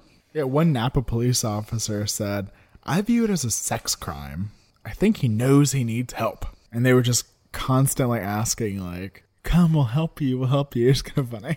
But they like were very set that this is the Zodiac. And so interestingly, no letters come out after this. This is my biggest what the hell. This is the thing that does not make sense to me. Like if this is one guy and this is what he's doing with his time off and he is taken up cross stitching to make a costume and he's like written his name on the door or a symbol on the door and all these other things, why wouldn't you write it up? Like, he is so braggy. I like killing. Killing's fun. Killing's the bestest. Let me give you some insider knowledge to prove that I did it. Where is he on this? Nowhere. There's like one tiny little thing he claims that we'll mention later, but that's it. Like, it's barely a nod to it. Right. And one thing that does appear in the Chronicles coverage of the Lake Berryessa attack is that the police are mum. They're not giving any information. And there was specific information that was withheld from the public for years. For example, the "by knife" being written on the bottom of the door. That was actively kept out of the press, which is amazing because nothing else was. And Brian Hartnell was talking ad nauseum to anyone who wanted to talk. So it was covered in the media, but the Zodiac didn't see fit to cover it. No, the next thing that happens in the kind of canonical Zodiac events occurs on October 11th of 1969. So that's like 2 weeks later? Yeah, just 2 weeks later. My God, he's escalating. So Paul Stein, a 28-year-old PhD student and husband, worked as a cab driver in San Francisco. So this one's in the city. And he says, is he driving a cab? Yeah. When it happens? Yeah. So a single male driving a cab? Yes. Okay. So that night, he picked up a fare asking to go to Presidio Heights. And now the passenger shot Stein in the head, one shot, killing him. Now, police radio broadcasts mistakenly described the suspect as a black man. They had 3 teenagers that witnessed the event and called it in. They described him as a white male, 25 to 30 years old, 5'8 to 5'9", stocky build, reddish-brown hair worn in a crew cut, heavily rimmed glasses, and dark clothing. And they saw him rifling through Paul Stein's clothing and also wiping fingerprints from the car. Passing officers dismissed a white man resembling the correct description. The broadcast, the black male broadcast, is not mentioned in any of the police reports. From the time. Right. Because later, realizing the miss when they heard the correct broadcast, Patrolman Folk wrote an internal memo saying, I respectfully wish to report the following, that responding to the area of Cherry and Washington Street, a suspect fitting the description of the Zodiac killer was observed by Officer Folk walking in an easterly direction on Jackson Street and then turned north on Maple Street. But he didn't send this in until a month later. What could have prompted him to send this in? Well, that's a good question, because everyone at the time thought it was just a routine robbery. Well, was anything taken? Yeah. What? His wallet and his keys. Oh my God. Oh. I would think it was a routine robbery. Yeah. And they drew the sketch up from that eyewitness account, those 3 teenagers. And when I say teenager, they were 13 and 14. Kids. Those kids. Now, the reason that Officer Folk may have written that memo, and probably did, was because 2 days later, on October 13th, the San Francisco Chronicle received a letter. This is the Zodiac speaking. I am the murderer of the taxi driver over by Washington Street and Maple Street last night. To prove this, here is a blood-stained piece of his shirt. I am the same man who did end the people in the North Bay area. The San Francisco police could have caught me last night if they had searched the park properly instead of holding road races with their motorcycles, seeing who could make the most noise. The car drivers should have just parked their cars and sat there quietly waiting for me to come out of cover. School children make nice targets. I think I shall wipe out a school bus some morning. Just shoot out the front tires and then pick off the kiddies as they come bouncing out. Blood-stained piece of shirt? Oh yeah. Isn't that weird? That's crazy. It's like the kidney in the Jack the Ripper mystery. Right? And he says that the cops missed him. Like the Jack the Ripper case. Anyway, that's a different episode. Dear boss, my goodness. Okay, so this comes in 2 days after the murder. So he is Johnny on the rat hole in this instance. Yes. Eager to write. Kids in the North Bay area is a very broad statement. Very broad. So what address does he say? Washington and Maple Street. But that's not where it happened. It is not. It happened in Washington and Cherry. Correct. How does that happen? I don't know. Well, wouldn't you think if the cab was parked that he would know where he was? Yeah, you would think so. Huh. It's odd. It's odd. But by the way, no bus tires were shot out. No kiddies were shot. But I mean, the most damning piece of evidence in this is the blood-stained shirt. Oh, I'm going to have a small dissertation on Paul Stein's shirt set to the music of Liberace with interpretive dance a little later. No. Okay, fine. Just the first part. So to give more context, October 19th, an article in the Chronicle, police swamped by phone calls. Captain Bird from the Vallejo police said, look at the pattern. We could tell from that they were all his, even if he hadn't connected them. Bullshit, mama. There's no MO. Are you really telling me that a random cabbie with nothing written on the doors, no signature left at the scene, who was actually robbed in the middle of the city, would have set off some little bell in your mind that this is our guy? No. October 20th, savage killing of a baby girl. Police were unable to establish a link in the 1-year-old child's death with the 5 murders attributed to the Zodiac. Well, somebody had some sense. But everyone thought it was the Zodiac. Oh. Then, October 22nd, 1969, Oakland police take a call in the early morning hours from someone claiming to be the Zodiac, requesting that either Melvin Belli or Francis Lee Bailey, high-profile lawyers at the time, appear on a chat show hosted by Jim Dunbar later that day. F. Lee Bailey is like still around for OJ. Like he's a big deal and he stays a big deal. And Belli like represented Black Panthers and like all this kind of stuff. Okay, so he's a high profile kind of like defense attorney and people know his name. So he's like Johnny Cochran. Yeah. Does he dress as cool as Johnny Cochran? In the David Fincher movie, he kind of. So, as the Desert Sun reported, A troubled man who said he was the Zodiac slayer of 5 persons pleaded for help, complained of headaches, and cried out, "I've got to kill," during a 2-hour series of bizarre conversations Wednesday on a television talk show. He stayed on the phone for 2 hours. Yeah. However, he failed to keep 2 surrender appointments with attorney Melvin Belli, who told the caller, "All of San Francisco wants to help you. The hand is out. You can feel the hands out." Cool. By the way, they ask him if he has a name they can call him. It's Sam. I told you I was the Zodiac. I knew it. So I believe that is a Son of Sam thing. I think this is somebody who's just following serial killers in the news. Oh, could be. Yeah. So a lot of people, even at the time, did not think this was legit. Curious. Yeah. And so the person that's doing most of the reporting in the San Francisco Chronicle on this case is a guy named Paul Avery. Or Robert Downey Jr. Right. If you're familiar with the movie. Paul Avery had been a war correspondent in Vietnam. He'd been embedded with the San Francisco Police Department and gone through training as part of a story. He was angling for a job with LA Times. He had really thought he was going to get a Pulitzer while he was in Vietnam. That would have been nice. Stole it out from under him. And so he was on it. He was the crime beat reporter. He was on the Zodiac shit. Yes. Yeah, so he writes an article. "That wasn't Zodiac," says 3 who know.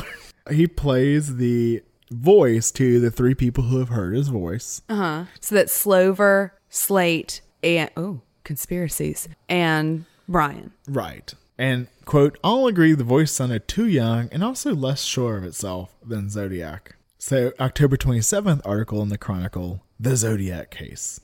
Public hysteria. Growing public hysteria spurred on by popular press characterization of the killer as a frustrated genius and well-publicized offers to Zodiac to tell his story." Things just really take off. November 8th, "Arsenic and soft drink. Zodiac? Question mark?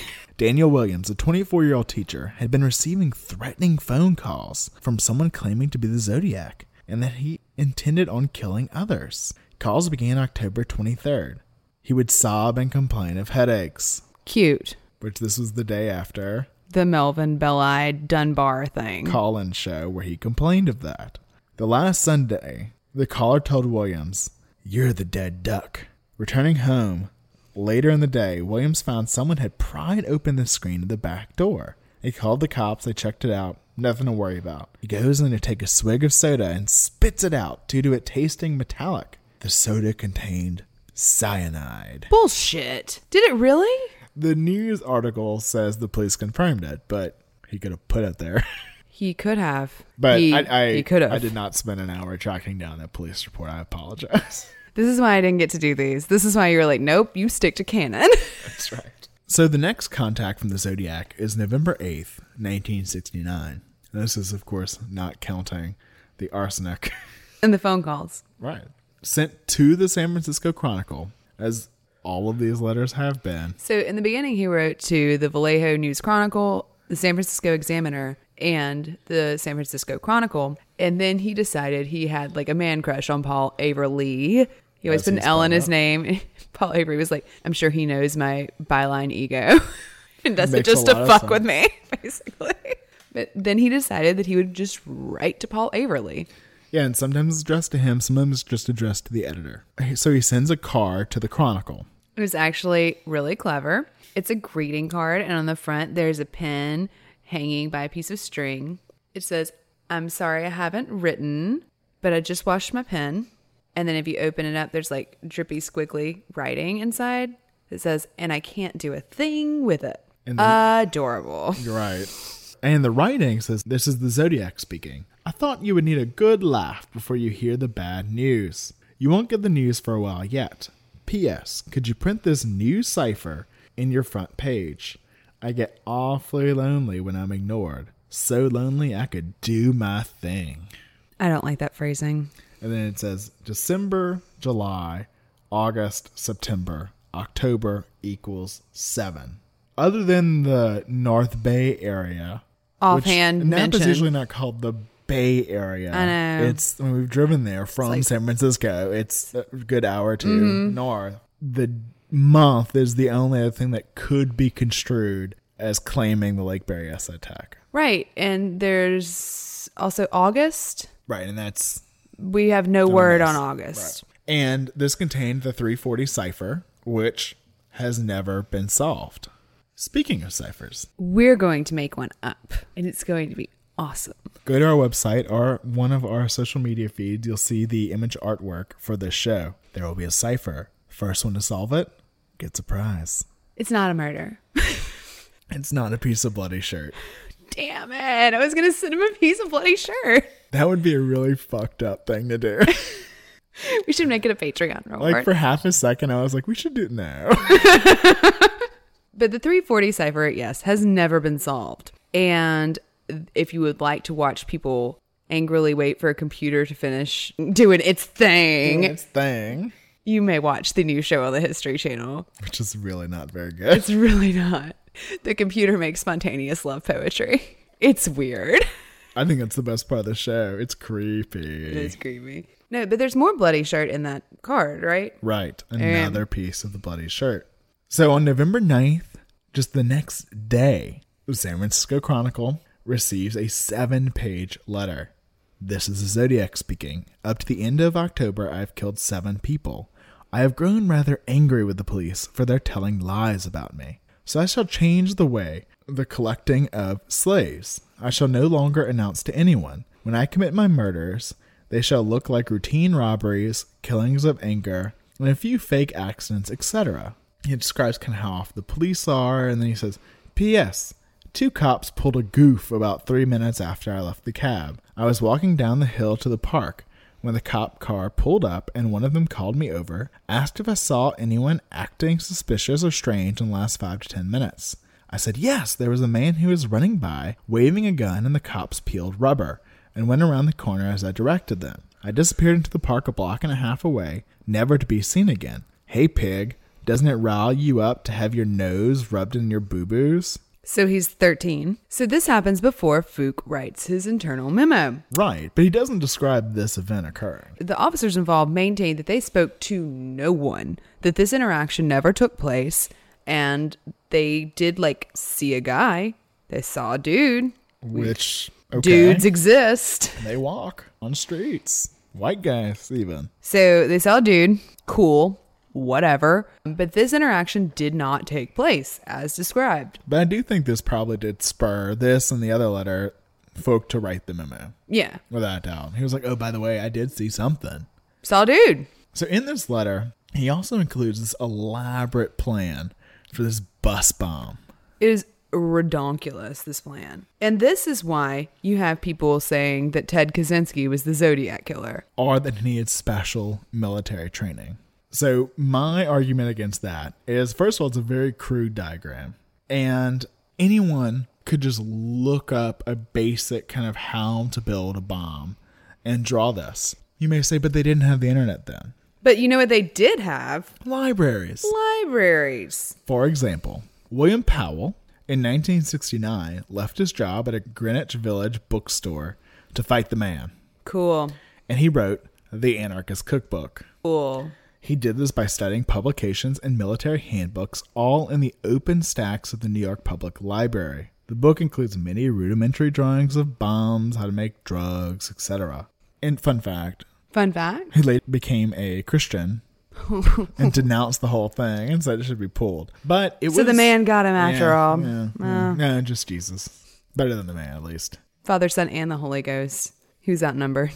So there's literally no reason to think that someone that would go read a cipher book in the library couldn't also go read about building a bomb, especially and draw some rudimentary diagram. And by the way, was never built.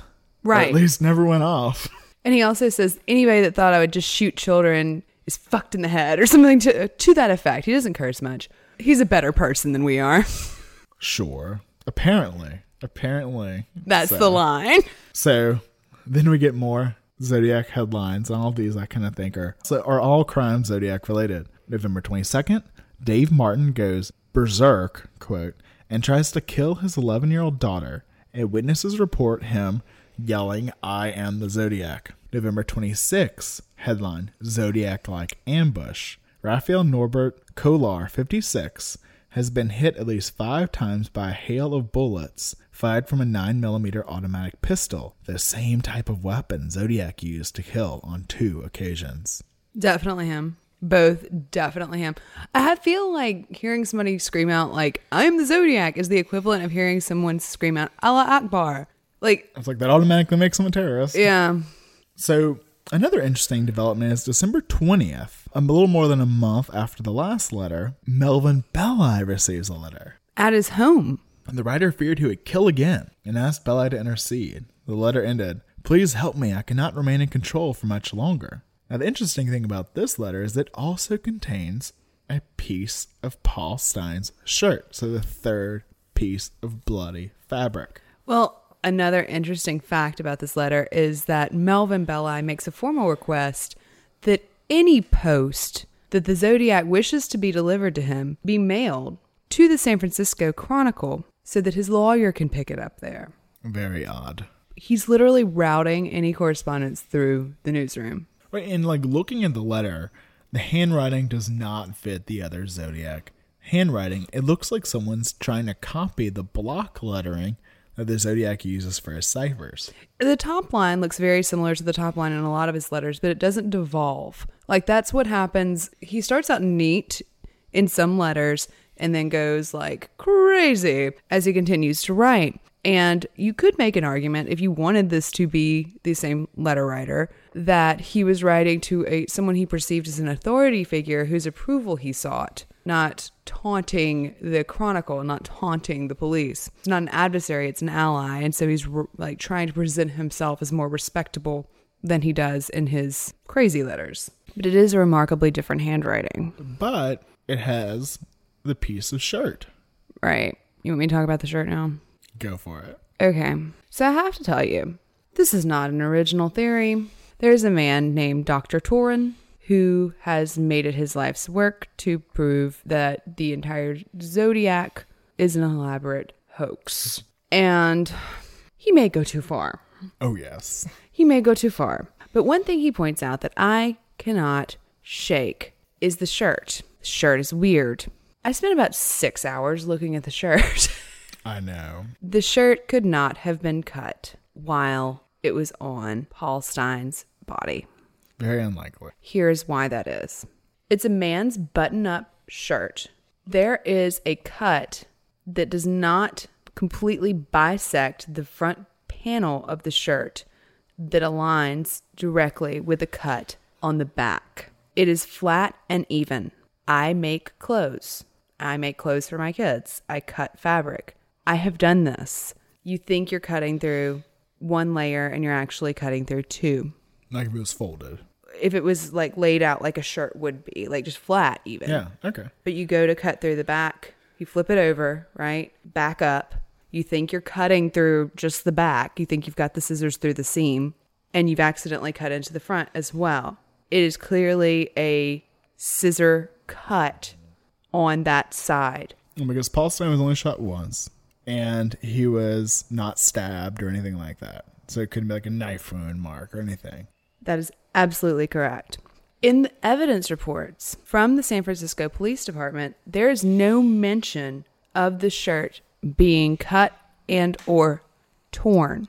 Furthermore, the piece of fabric is taken from the back of the shirt, which would presumably be a tricky place to get fabric from because it's in the middle of 2 seams.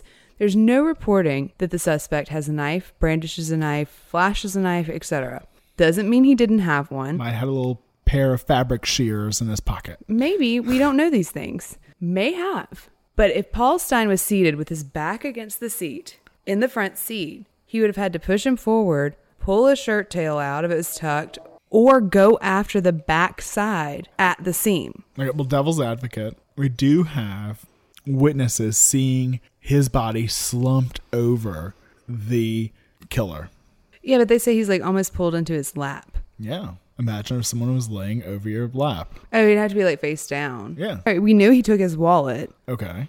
So he went, and they say they see him like rifling through pockets They say they see him slumped over the body. It looks like he's rifling through things. Yeah. I think the most damning piece of evidence is that there's that other cut. The other cut's odd, and that they don't have all 3 pieces of the fabric. Right. It seems like piece A is missing. It's not pictured in any more recent photographs of the shirt. My theory on the shirt and why I think it's so odd that they took from the back.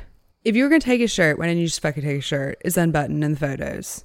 It was an unbuttoned shirt over another shirt. Yeah, you could have just taken the shirt. That's interesting. It's a good question. I mean, it is a really odd kind of piece of evidence.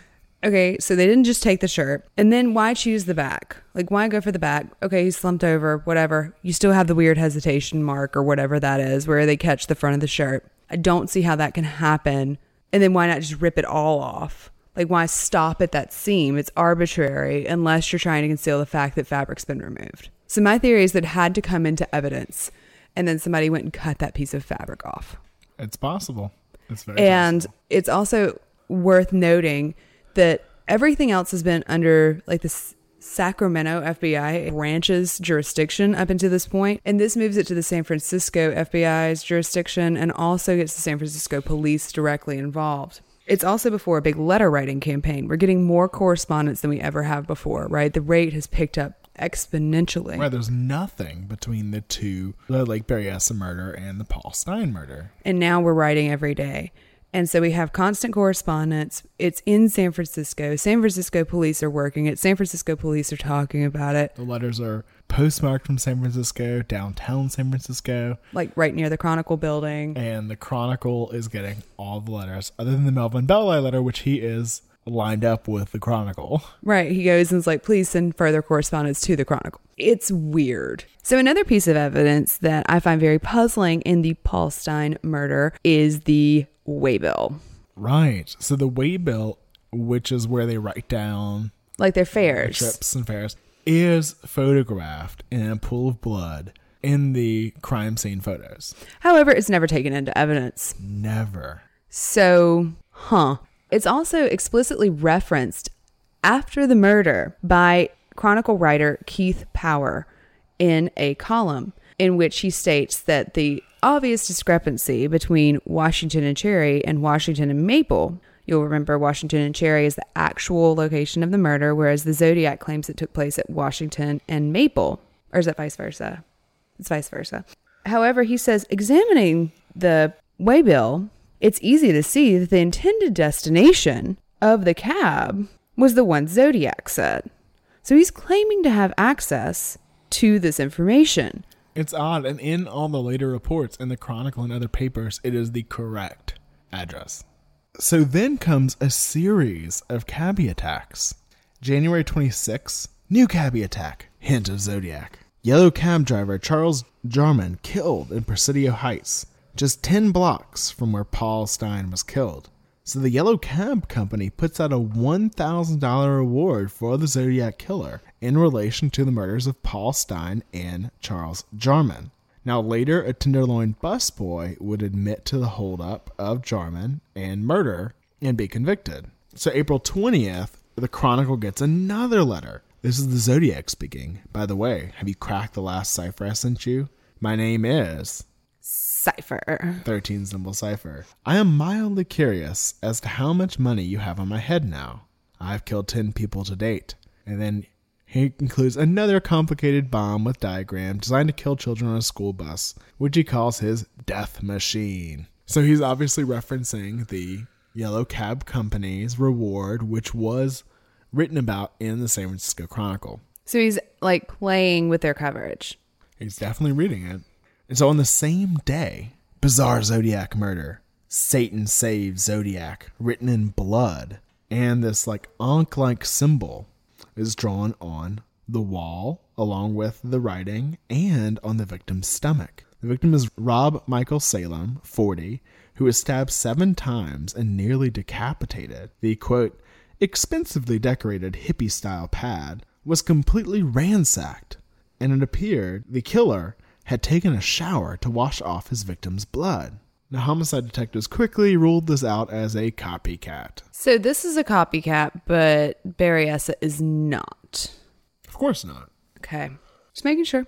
Just making sure I'm keeping up. So April 28th, 1970, so just 8 days later, the Chronicle receives a dragon greeting card. It's cute. And he says, if you don't want to have this blast, you must do 2 things. Tell everyone about the bus bomb with all the details. And I would like to see some Zodiac buttons wandering around town.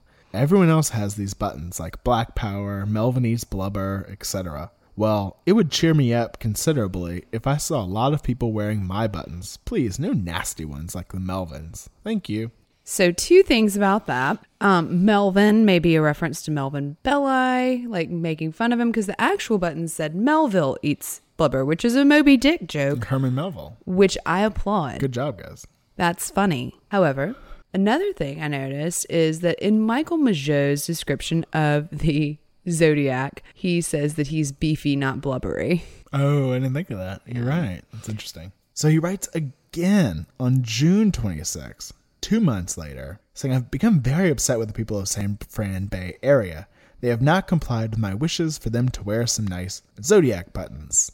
And in this letter, he includes a map of the San Francisco Bay Area with a Zodiac symbol, a cross circle on the peak of Mount Diablo, and a code to locate the Zodiac's bomb. And the writer claimed he killed again. He laid claim to the killing of police officer Richard Reddick, but detectives really thought that was kind of bullshit because they already had a really good suspect, this ex-con, that was identified by witnesses. Oh, just that. So far he's threatened to, blow up children, shoot children, do his thing, claim credit for assault, murder, and not had any details about the Lake Berryessa attack. He's doing good. Yeah. He's 50-50. Yeah. The shirt's the most compelling thing. That's the craziest thing. Yeah. So about a month later, July 24th, 1970, he writes to the Chronicle again. This is the Zodiac speaking. I'm rather unhappy because you people will not wear some nice Zodiac buttons. So now I have a little list, starting with that woman and her baby that I gave a rather interesting ride for a couple of hours one evening a few months back that ended in me burning her car where I found them. Okay. This case makes my eyes want to roll out of my head. What he's referring to is the case of Kathleen Johns, who in March 22nd of 1970 packed her infant daughter into her station wagon and left San Bernardino to visit her sick mother. Now another vehicle pulled alongside the station wagon and kind of motioned for her to pull over. Mm-hmm. And he said that that one of your wheels is loose. Let me go tighten it up for you so you can get on the road. So she pulls over. He does it. As she goes to leave, the wheel falls off the car. So the man that had left earlier turns around, comes and offers her a ride. She claimed that as they were riding around for hours, they kept making veiled threats to harm her child. Eventually, Kathleen grabbed her daughter and jumped from the car. A passing driver eventually picked them up and took them to a nearby police station. When there, the Modesto Bee reports the next day that Sergeant McNall said he was just quieted her hysterical crying when she saw the Zodiac killer drawing on a wall poster and said, "That's the man, that's the man." So the random dude from the cabbie murder? Yes, that's the image. That is the image that becomes the Zodiac. Okay. So Avery publishes a story of a harrowing encounter. Thinking him a man about to make a pass, she sarcastically asked, "Do you always go around helping people like this?" And he says, "When I get through with them, they don't need much help." Ever so often, turning to look at her and say such things as, "You know I'm going to kill you, and you know you're going to die." She then makes her harrowing escape, jumping from the car. From there, she could see the stranger, a flashlight in hand, trying to find her. After a while, he got back in his car and drove slowly off. So he's either fabricating this completely or her story grew something fierce.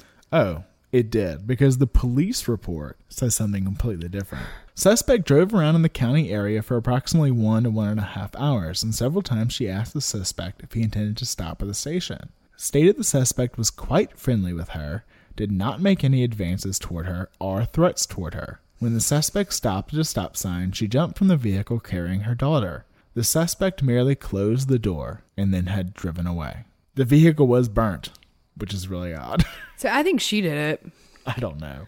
You're more generous in this than I am, but I'm like, I mean, it could really just be some other guy, some creep, some other killer, but it definitely... Or a guy with Alzheimer's or something. Like, I mean, it could be... He's like, I'm going to the station. Yeah, it's right up here. Okay. I don't know. I'm just saying, like, it could be. Or it could be a crazy maniac. Or it could have been Ed Kemper. This sounds like something he would do, although I'm pretty sure she'd remember what he looked like. He was 10 feet tall. And bulletproof. And wouldn't stop talking. He and Brian should hang out. They should. But it's a story that definitely changed once it got linked to the Zodiac. It grew and fomented into something splendid. So 2 days later, he sends another letter bitching about the buttons. And just proclaiming how much he's going to torture all of his slaves in paradise. Cool. And he starts to quote a Gilbert and Sullivan musical, The Mikado, which leads police to start questioning everyone that has participated in the Mikado's production in the area.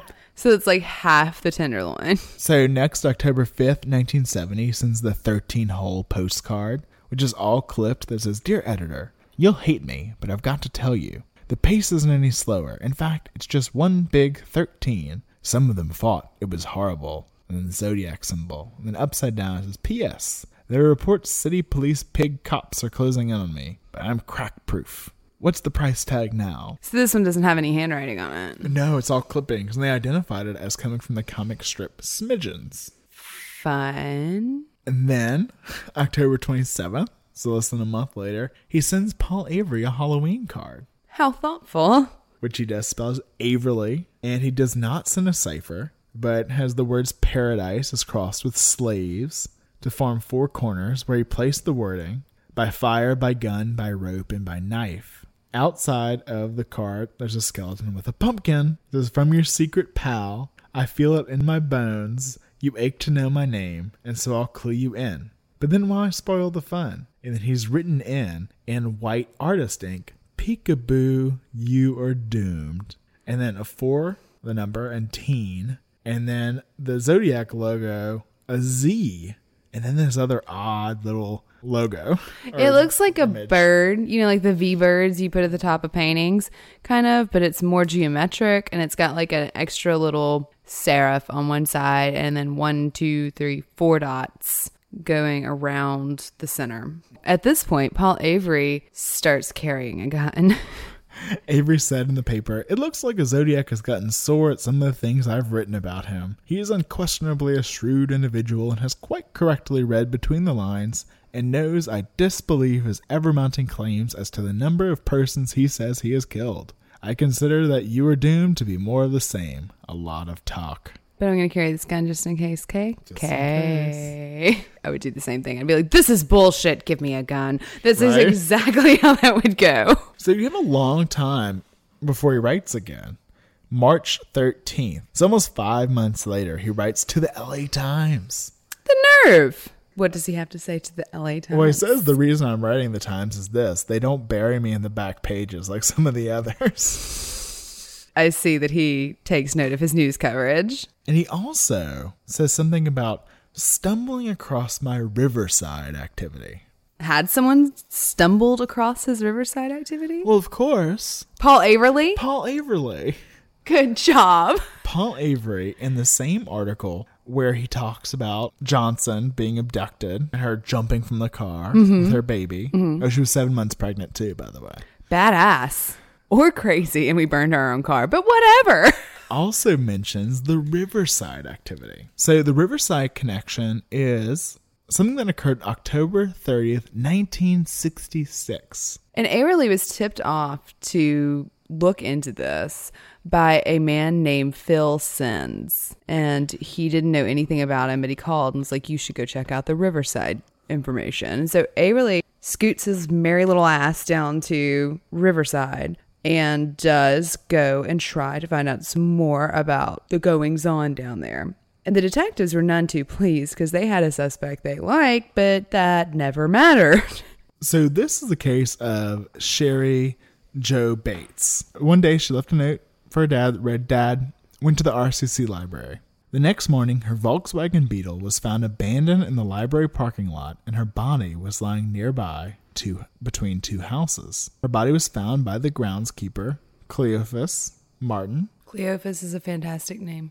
She was lying face down in the graveled driveway, and she'd been stabbed several times, and her throat was slashed. Police found a man's Timex torn off, splattered with household paint, a military boot print, and hairs and dried blood on the victim's hand. They thought that she'd been killed around 8:30, with the library closing around 9. What really makes the case odd and starts linking it is that about a month after the murder, the local newspaper and the police department received typewritten letters titled The Confession. And it says, bye, and there's a line, like a blank. She was young and beautiful, but now she is battered and dead. She is not the first, and she will not be the last. Miss Bates was stupid. She went to the slaughter like a lamb. I first cut the middle wire from the distributor, then I waited for her in the library and followed her out after about 2 minutes. The battery must have been dead by then. I then offered to help. She was then very willing to talk to me. I told her that my car was down the street and I would give her a lift home. When we were away from the library walking, I said it was about time, and she asked me, about time for what? And I said it was about time for her to die. Making her pay for all the brush-offs that she'd given me during the years prior, she died hard. She said, I'm not sick. I'm insane. But that will not stop the game. This letter should be published for all to read it. Beware. I'm stalking your girls now. I find that one creepier, for whatever reason. It's even worse. I left out some of the worst bits. Oh, it feels more psychotic. It feels more desperate. I don't know what it is. It's not as haughty. It's desperate. So my first thought is, it sounds like the Betsy Aardsma murder from Penn State. Well, we looked at this case, actually, before we knew it was linked to Zodiac when we were doing that episode. My second thought is, damn, it sounds like Bundy. We looked at his timeline. Right, he was in San Francisco like the summer following this. It's not out of the realm of possibility in my mind because he was all over the place. But my third thought is this is more like Lake Berryessa than anything else. And interestingly, Cecilia Shepard attended Riverside, where this murder took place. It is interesting. But the confession letter, that's interesting. Now, another interesting thing about this case is that it was covered heavily in the true crime publications that were popular at the time, the pulp magazines. Inside Detective, I believe, had a lengthy expose on this case in which the confession letter was publicized. All published. And so, if nothing else, this would be a suitable model for someone to adopt if they wanted to gain notoriety. Oh, and he also, the next year, wrote handwritten letters to the newspaper, the police, and Sherry J. Bates' father. Virtually identical letters that said Bates had to die, there will be more. And her father's letter said she had to die, there will be more. And they were signed. With what? This kind of wiggly Z. Is it a Z because we want it to be a Z? I think it's a Z because he wanted it to be. Okay. That's more than the Zodiac ever did. He never sent letters to families. Not really. I don't know if this is connected. Yeah, and there's another poem that was found written in a desk in December of 1966, which is really disturbing, like blood spurting, dripping, spilling, life draining into an uncertain death. Yeah, it sounds like college freshman to me. I know, it's like anyone could write that.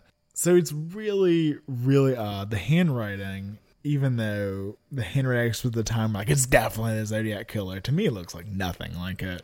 Well, no, they actually have read all of the FBI reports on handwriting today, and they say that it's inconclusive, but it shouldn't be disqualified. Yeah, but Morris, who was like the handwriting expert, was like, hell yes. That guy said everything matched. He also was like, if I was in the bank next to the Zodiac killer, I could tell you from him filling out his deposit slip. And I believe he believed that. Oh, I do too. Oh, yeah. But I think he was very wrong. But you're right. This was very well publicized. This was in all the pulp detective novels. It would serve as an excellent model. And so in 1982, the case was reopened. And the public statement said, the showing of very old composites and the review of previously examined cryptic writings by some of the media have resulted in considerable interest by the rest of the media, whose knowledge of the Zodiac is based on outdated information linking the investigation with those referred to as Zodiac cases. Speculation and creative reporting of this kind could conceivably hamper successful prosecution. The person we believe responsible for the slaying of Sherry Jo Bates is not the individual other law enforcement authorities believe responsible for the so-called Zodiac killings. There's a hair of skepticism there, Buster. A little shade. That's some shade. There's some FBI shade, too. Yeah, but the Riverside connection was revealed to the public by Paul Avery in the San Francisco Chronicle on November 16th of 1970. Several months before the Zodiac writes into the LA Times claiming it, saying, "Good job, Paul Avery." Oh, but also, fuck you, San Francisco Chronicle. You're going to stop writing about me? The nerve of you guys. So on March 22nd, 1971. Yep, it's still unsolved. Just a few days later, the Chronicle receives a postcard addressed to Paul Avery with a picture of like housing of some sort. And there's like clipped out words pasted to it that says, "Sought victim 12. Wait, I thought we already had 14. Yes, this might have been an earlier victim. Okay. Peek through the pines, past Lake Tahoe area, signed with the Zodiac logo." So is there handwriting on this one? No, it's all clipped to lettering. Okay. So like the 13-hole card. Mm-hmm. And it's very cryptic, and it seems to be giving us the location of a body. Seems to be. Okay. Do they ever piece it together? Someone does. Of course they do. Guess who? Paul Avery? Paul Avery. Avery, you dog, you. Paul Avery has got this down. So he writes an article linking this to a missing persons case. Donna Lass, who disappeared from State Line, Nevada on September 6 of 1970. She finished her shift as a nurse at the Sahara Tahoe Hotel, and she went missing. No one knows where she went. No one heard from her. Sometime following, an unknown man contacted her employers along with her landlord, stating that Donna Lass had been called out of town due to a family illness. Now, whenever Paul Avery reports this in the paper, he also mentions some other cases, such as on March 7th, Judith Ann Hikari, 23, vanished at the end of her regular shift as a nurse at Sutter Memorial Hospital in Sacramento. Her apartment was untouched and her car was found nearby. 7 weeks later, the savagely beaten body, raped and strangled, of Miss Hikari was found buried in a shallow grave in the Sierra foothills of Placer County. The case remains unsolved. So how do they decide that it's Donna Lass and not her? That's my question. Why her? Because she's missing. I guess you need to look for her. You need to go look for her. Okay, well, to play devil's advocate for one moment, the Zodiac never made any attempt at concealment in his earlier crimes, supposedly. No, if it was one guy, he even almost laid them out. Like, yeah. It was almost like staged in a way. He didn't truly stage them, but he left them out to be found. Much more concerned with getting away than he was with hiding the body. Concealment often means that an assailant knows the victim because they assume that if they found them, they would come looking for them. So if it's stranger murder, it's more common that the bodies be left in the open. Anyway. And the Sacramento paper at the time showed police discounting news reports of a possible connection between the Zodiac cases and the unsolved slayings of the two girls. So Donna Lass is just gone. She's gone. No one knows what happened to her. Still don't. But she's one of those loosely associated. Like it's brought up in almost every thorough examination. It's on that History Channel show. Yeah. Oh, yes. Oh, yes.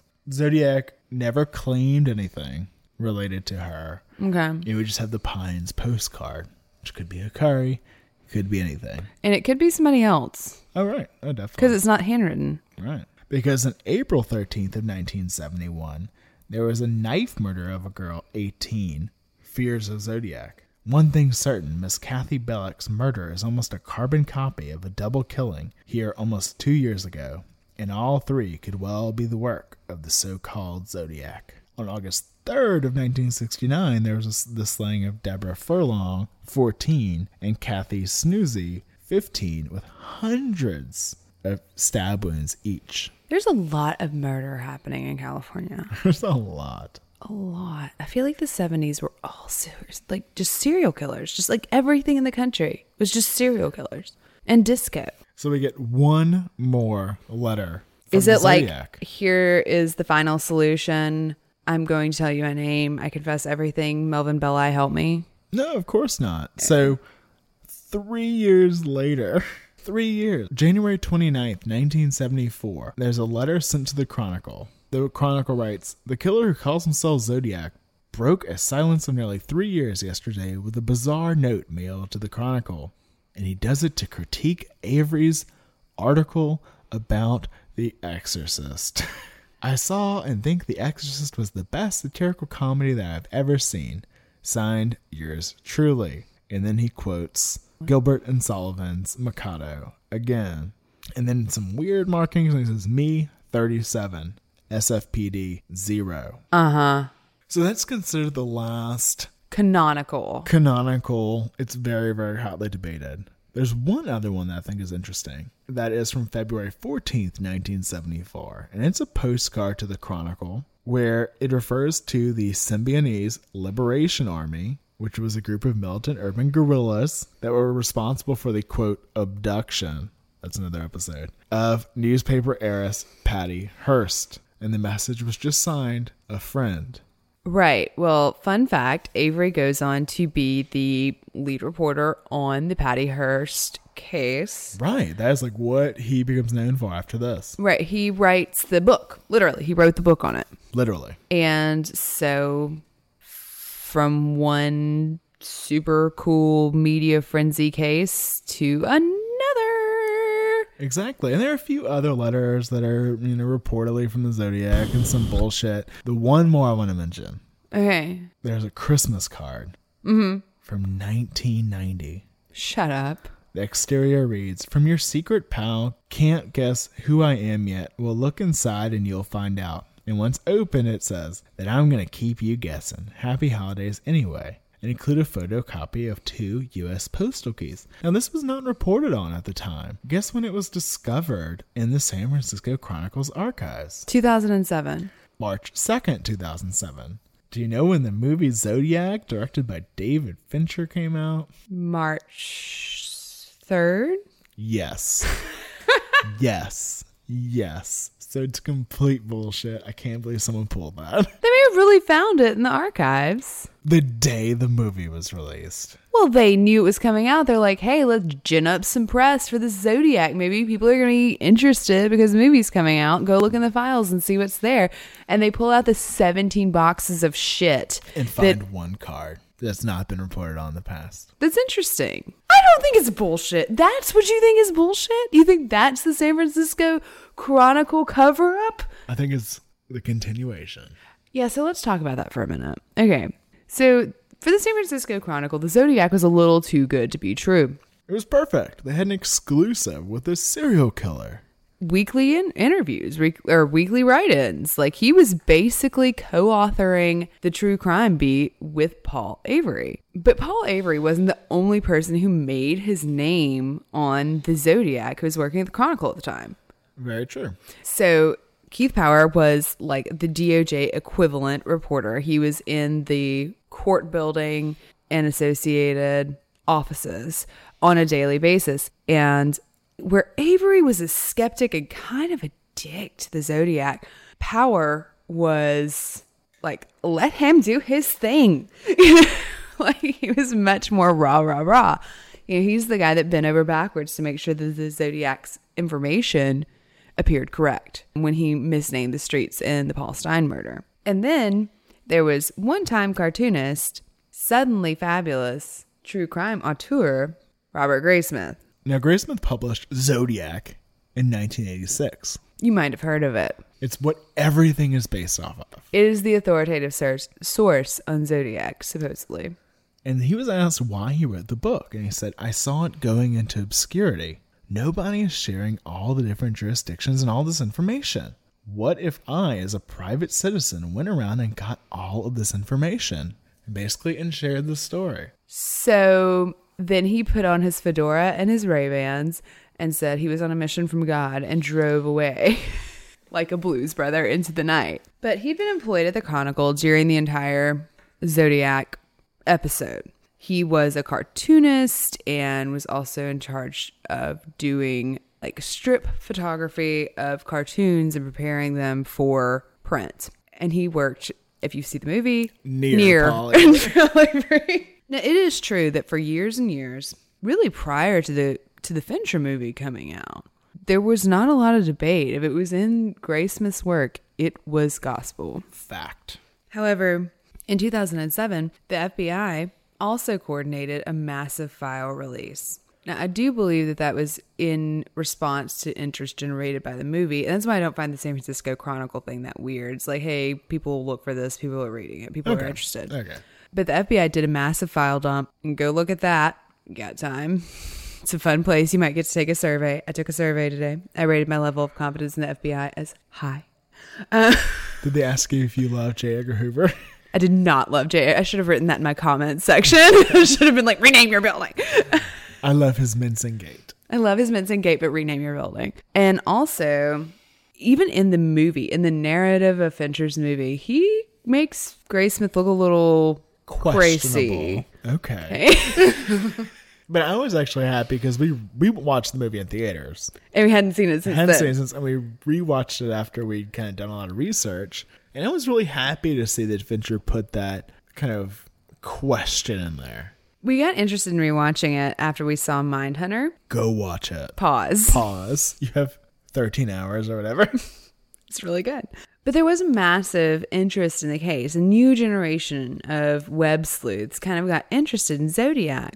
And when this happened, several people started to point out discrepancies between Graysmith's work and actual accounts of cases. Lots of discrepancies. He adds more than color. He goes a little far. And the thing that really, I think, drives him off the rails is his preoccupation with one suspect.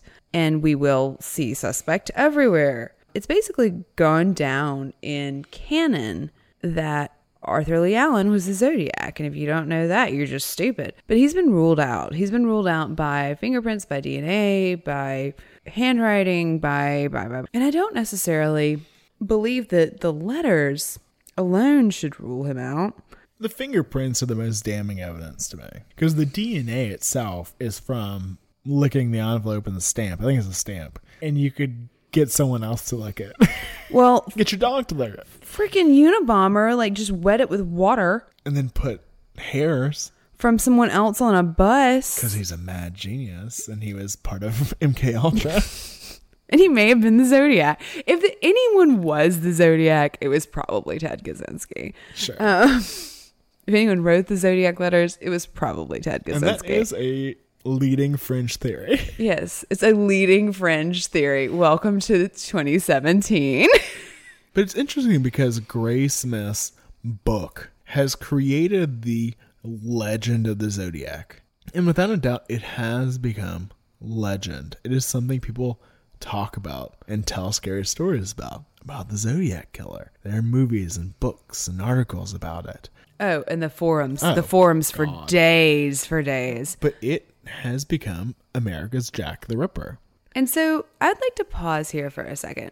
First of all, he creates a narrative that Darlene must have known her killer and that it's Darlene's connection to Arthur Lee Allen that makes him a suspect. The idea that you can tell who Darlene did or did not know is complex.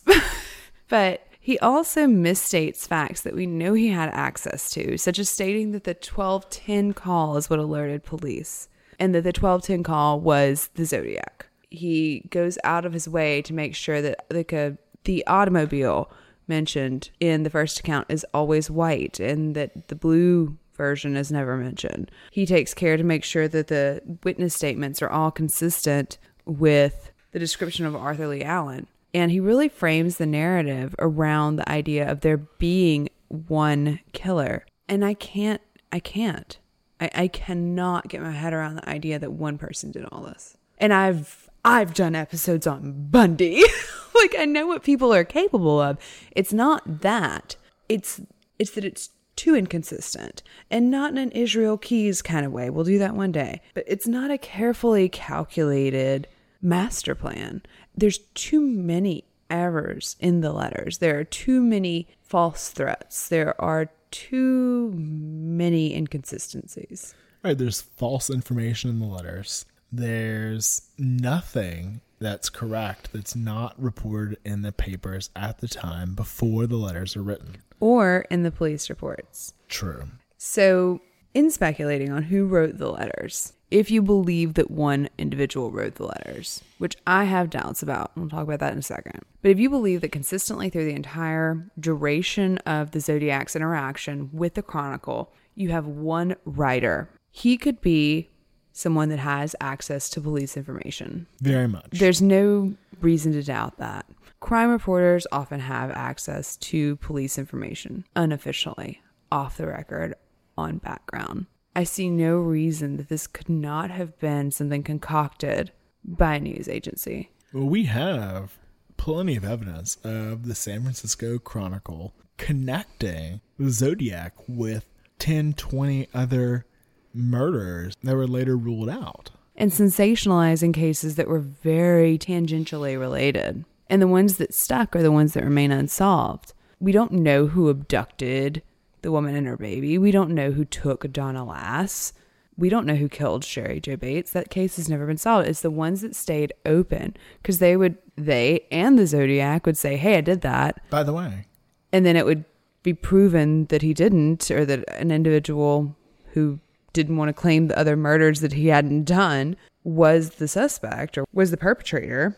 And it was never brought up again. Zodiac was never like, gotcha, pulled a trick, haha. It was just like allowed to disintegrate into the ether. It's because people were reading newspapers daily and discarding them, not cataloging the information and pouring through it like we can now on the internet. Which we did. Yeah, a little bit. We are emerging from our cocoon, a Zodiac cocoon. From our No, it's more like Castaway. We're more like coming off the desert island and trying to reintegrate into society. So I think it's far more likely that there was a person writing letters connecting unconnected crimes, taking advantage of the opportunity that was presented to them, than that the murderer was actually writing in, making false threats, claiming murders he hadn't committed, and misleading authorities with an ingenious plan.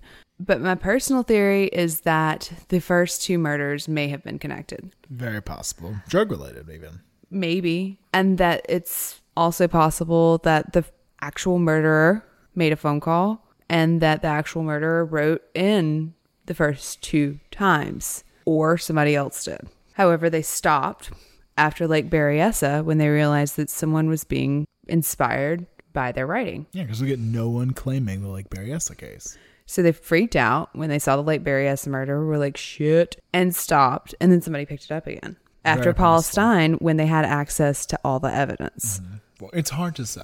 I mean, that's my pet theory. It's like what I think happened. And I do believe that someone affiliated with the Chronicle probably did help push the narrative. Yeah, because at the time, you see police making statements saying, this isn't related to the Zodiac. We really don't think this is related to the Zodiac. But after Graysmith's book comes out, it becomes canon. The doubts melt. Interestingly, Graysmith is not the only one who comes up with a suspect and sort of retrofits the crime and the narrative and the ciphers and the everything. Because everyone who writes a book basically claims that they've solved the 340 cipher and that they found their suspect's name in the cipher. There are others. There's a man named Gareth Penn who believes his Harvard professor, known as Mr. O, committed all the crimes. Everyone claims it's someone they know. You have lots of people claiming it's their dad that did it, including a guy from where we live. Who I want to be best friends with, by the way. Book's pretty good. Most Dangerous Animal of All. Yes. Is the title. Great title, have to say. Gary Stewart. And then you have this guy named Blaine, who claims that it's his former boss that did it. They are in FBI files because they are so persistent in their pursuit of the truth that they harass the men that they believe to be the Zodiac killer. And the FBI tells them, you've got to cut that out. Right. Because it's getting to the point of ridiculous. There are, oh my God, Penn, his book is called Time 17. If you want to go read something that will literally make you like go cry in a corner, if you're just having that kind of day where you're like, I'm too happy. I want to be insane. Things are going too well. You should go read this book because, oh my freaking God. He believes that it's a combination of Morse code and basically binary code using the wizard alphabet. Oh my God. Anyway, but everyone goes in. It's basically like this carnival of confirmation bias because you can make anyone be the Zodiac because the Zodiac is such an empty character. There's no defining characteristic. Maybe a familiarity with Mikado. Like, that's it. That's like the one thing that was weird about him that couldn't have been just any guy off the street. And in case you're wondering, the entire Manson family was interviewed and ruled out as suspects. So you can see that there's this really weird intersection between our fascination with crimes and serial killers and evil geniuses. We are, as a nation, quite fascinated with evil geniuses. I don't know that we've come to terms with that yet. But our obsession with media, with mayhem, and this need to feel like you've been let in on a secret, like you've been taken into the inner sanctum of their insanity. Hidden knowledge. Everyone loves it. You want to be the one to crack the code. You want to be the one to put it all together, make sense of it, and find reason and order in this chaos. You want to make sense of it. If we just knew who had been doing all of this, if we could just find the killer, it would all make sense. And it wouldn't. Even if we found the person responsible, it would still be an awful outlier in the normal scope of human behavior. And now that the legend is so firmly entrenched, now that there is a canon, now that there are accepted Zodiac crimes, it's impossible to look past that. And it could mean that the families involved will never get justice, and that could be the fault of a letter writer who claimed credit for all these crimes and linked them together and made the story. And you may say something like that could never happen. Without a doubt, these true murders and deaths of people, their investigations were most likely led astray by their ties to the Zodiac. So I want to bring you one case to bring the point home, and that's of the Yorkshire Ripper. Huge swaths in the north of England were gripped by fear after a series of murders which had claimed the lives of 10 women by the summer of 1979. They called him the Yorkshire Ripper. Now, the police started receiving letters in 1978, posted from Sunderland. Dear Sir, I'm sorry I cannot give my name for obvious reasons. I am the Ripper. I've been dubbed a maniac by the press, but not by you. You call me clever, and I am. You and your mates haven't a clue. That photo in the paper gave me fits, and that bit about killing myself, no chance. I've got things to do. My purpose is to rid the streets of them sluts. My one regret is that young Lassie MacDonald did not know cause changed routine that night. Up to number 8 now. You say 7, but remember Preston 75. Good about you now. You are right, I travel a bit. You probably look for me in Sunderland. Don't bother, I'm not daft. Just posted a letter there on one of my trips. Not a bad place compared with Chapeltown and Manningham and other places. Warn whores to keep off the streets because I feel it coming on again. Sorry about the young lassie. Yours respectfully, Jack the Ripper. So, dear sir, right? Mm-hmm. Right? Jack the That's Ripper. Jack the Ripper reference. Mm-hmm. And he's saying that he's killing whores, another Jack the Ripper, and that the pure, sweet, innocent girl he killed is his one regret. Yes. So he is very much cribbing some serious source material here. But he's also lining up a lot with Zodiac. He's claiming the number of victims. He's claiming, oh, well, you think I'm really smart. I'm not insane. Mm-hmm, mm-hmm. And he also says, might write again later. I'm not sure the last one really deserved it. Whore's getting younger each time. Old slut next time, I hope. His use of the word whores and slut is really just annoying me. Well, so his next letter was sent to the Daily Mirror, the Manchester office. So the first one's to the police. Yes. Second one's to the papers. 5 days later. Did the police put it in the papers? No. Okay. So he's like, you know, it would be more fun. Let's get it in the press. Okay. I didn't know that she was decent, and I'm sorry I changed my routine that night. Up to murder 8 now. You say 7, but remember Preston 75. Oh, he's going back to that. He's kind of repeating it. Police haven't a clue yet, and I don't leave any. I'm very clever. Clever again. Very Zodiac. And he also says, well, I might strike in Manchester next time. Wow. Don't forget, warn them. I feel it coming on again. I'm going to do my thing. Yep. If I get a chance, sorry about Lassie I didn't know. Yours respectfully, Jack the Ripper. Like, come up with a new name. But anyway, go on. At least the Zodiac was original. So the 75 Preston case was something that was mentioned in the papers as possibly being related. But the police thought probably not. Okay. They kind of brushed it off as a hoax at the time because they were getting all kind of calls and letters and things. Then, the third letter comes in a little over a year later. To the police. Dear officer, sorry I haven't written about a year to be exact. Zodiac says that. But I haven't been up north for quite a while. I wasn't kidding last time I wrote saying the whore would be older this time and maybe I'd strike in Manchester for a change. You should have took heed. That bit about her being in hospital? Funny. The lady mentioned something about being in hospital before I stopped her whoring ways. The lady won't worry about hospitals now, will she? I bet you'd be wondering, how come I haven't been to work for ages? Well, I would have been if it hadn't been for your cursed coppers. I had the lady just where I wanted her, and was about to strike when one of you cursing police cars stopped right outside the lane. He must have been a dumb copper, 'cause he didn't say anything. He didn't know how close he was to catching me. Tell you the truth, I thought I was collared. Lady said, don't worry about the coppers. Little did she know that bloody copper saved her neck. That was last month, so I don't know when I'll get back on the job. But I know it won't be Chapelton, too bloody hot there. Maybe Bradford's Manningham. Might write again if up north. Jack the Ripper. So that's like, wow, Fook memo. What? Yeah, he is saying like, oh, you missed me. You pulled a almost goof. had me. And he's also giving insider info. So the hospital, huh? Yeah.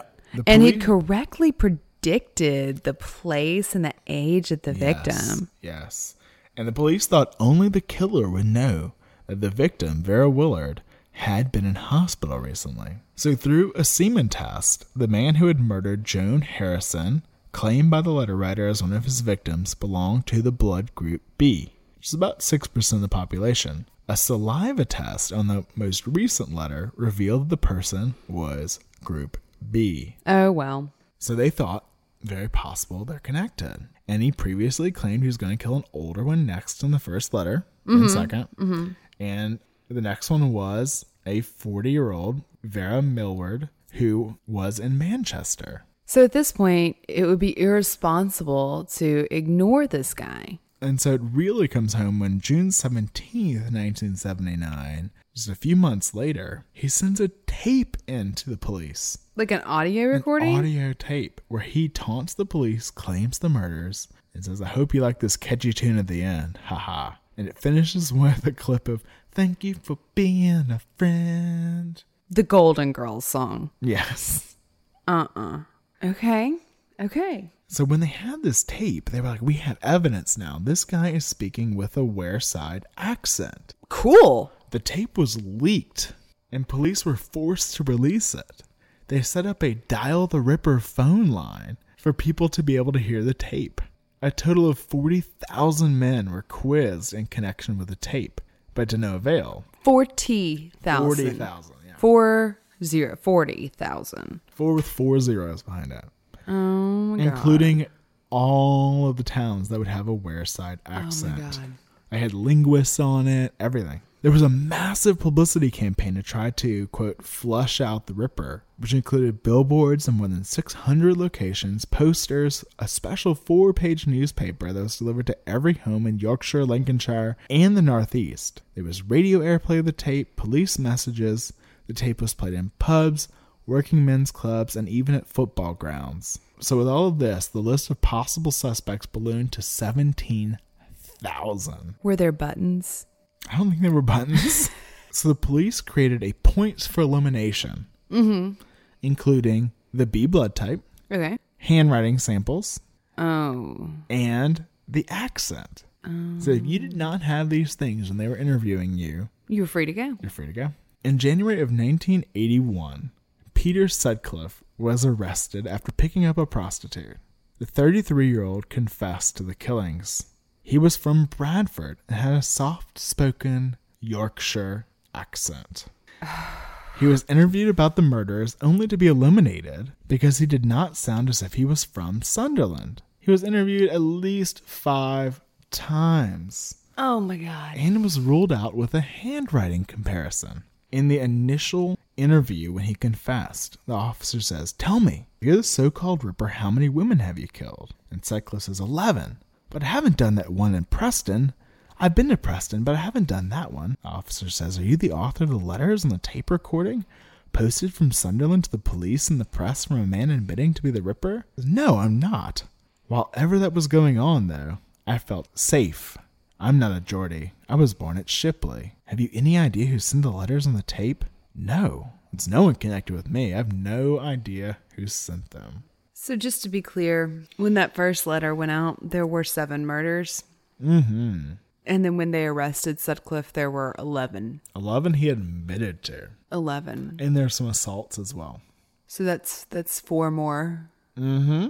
How can I be more mad at the person who wrote the letters? Oh, because yeah. I mean, some of the things the police linked to, you had the B group.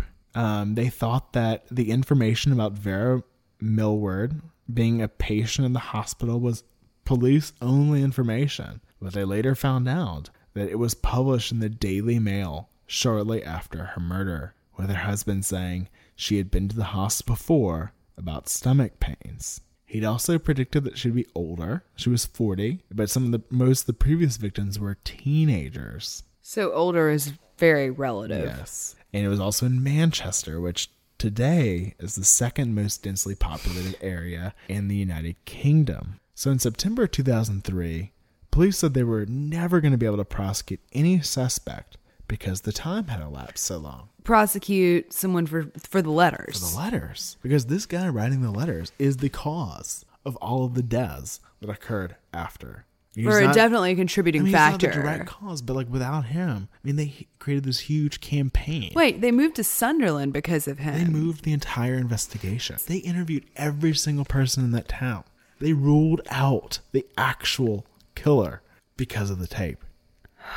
You can't fault the police for this. Like, I really don't think it's irresponsible to have investigated this. Like, no. I really don't. No. I think that he did an excellent job in his attempt to use what he had to find this guy.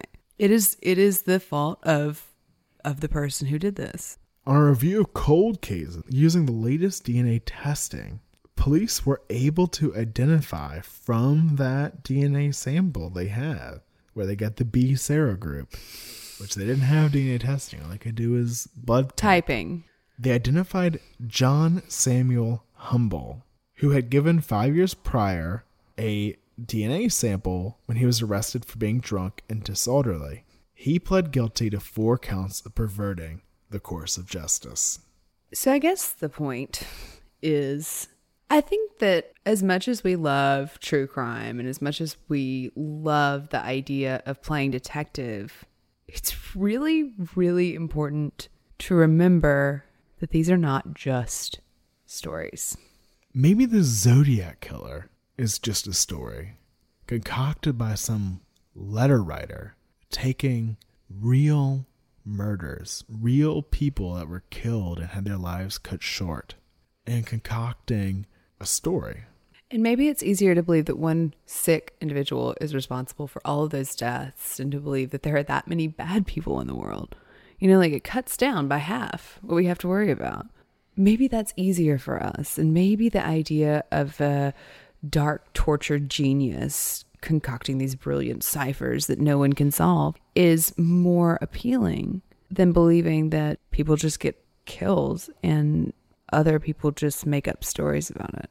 And I think that's why I find Deeper, that YouTube channel, so haunting and so unsettling. Because they are using real cases. It's basically a recreation of the Zodiac for anyone who cares to see it. No intermediaries, no newspaper, just out there for the whole world. Anyone who looks, even their family members, you know, they'll see a guy constructing a narrative that's not his story. And it's not just a story.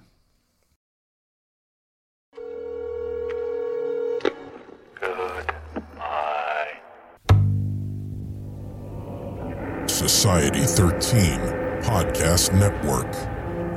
Redefining podcasts. Society-13.com. I like to listen.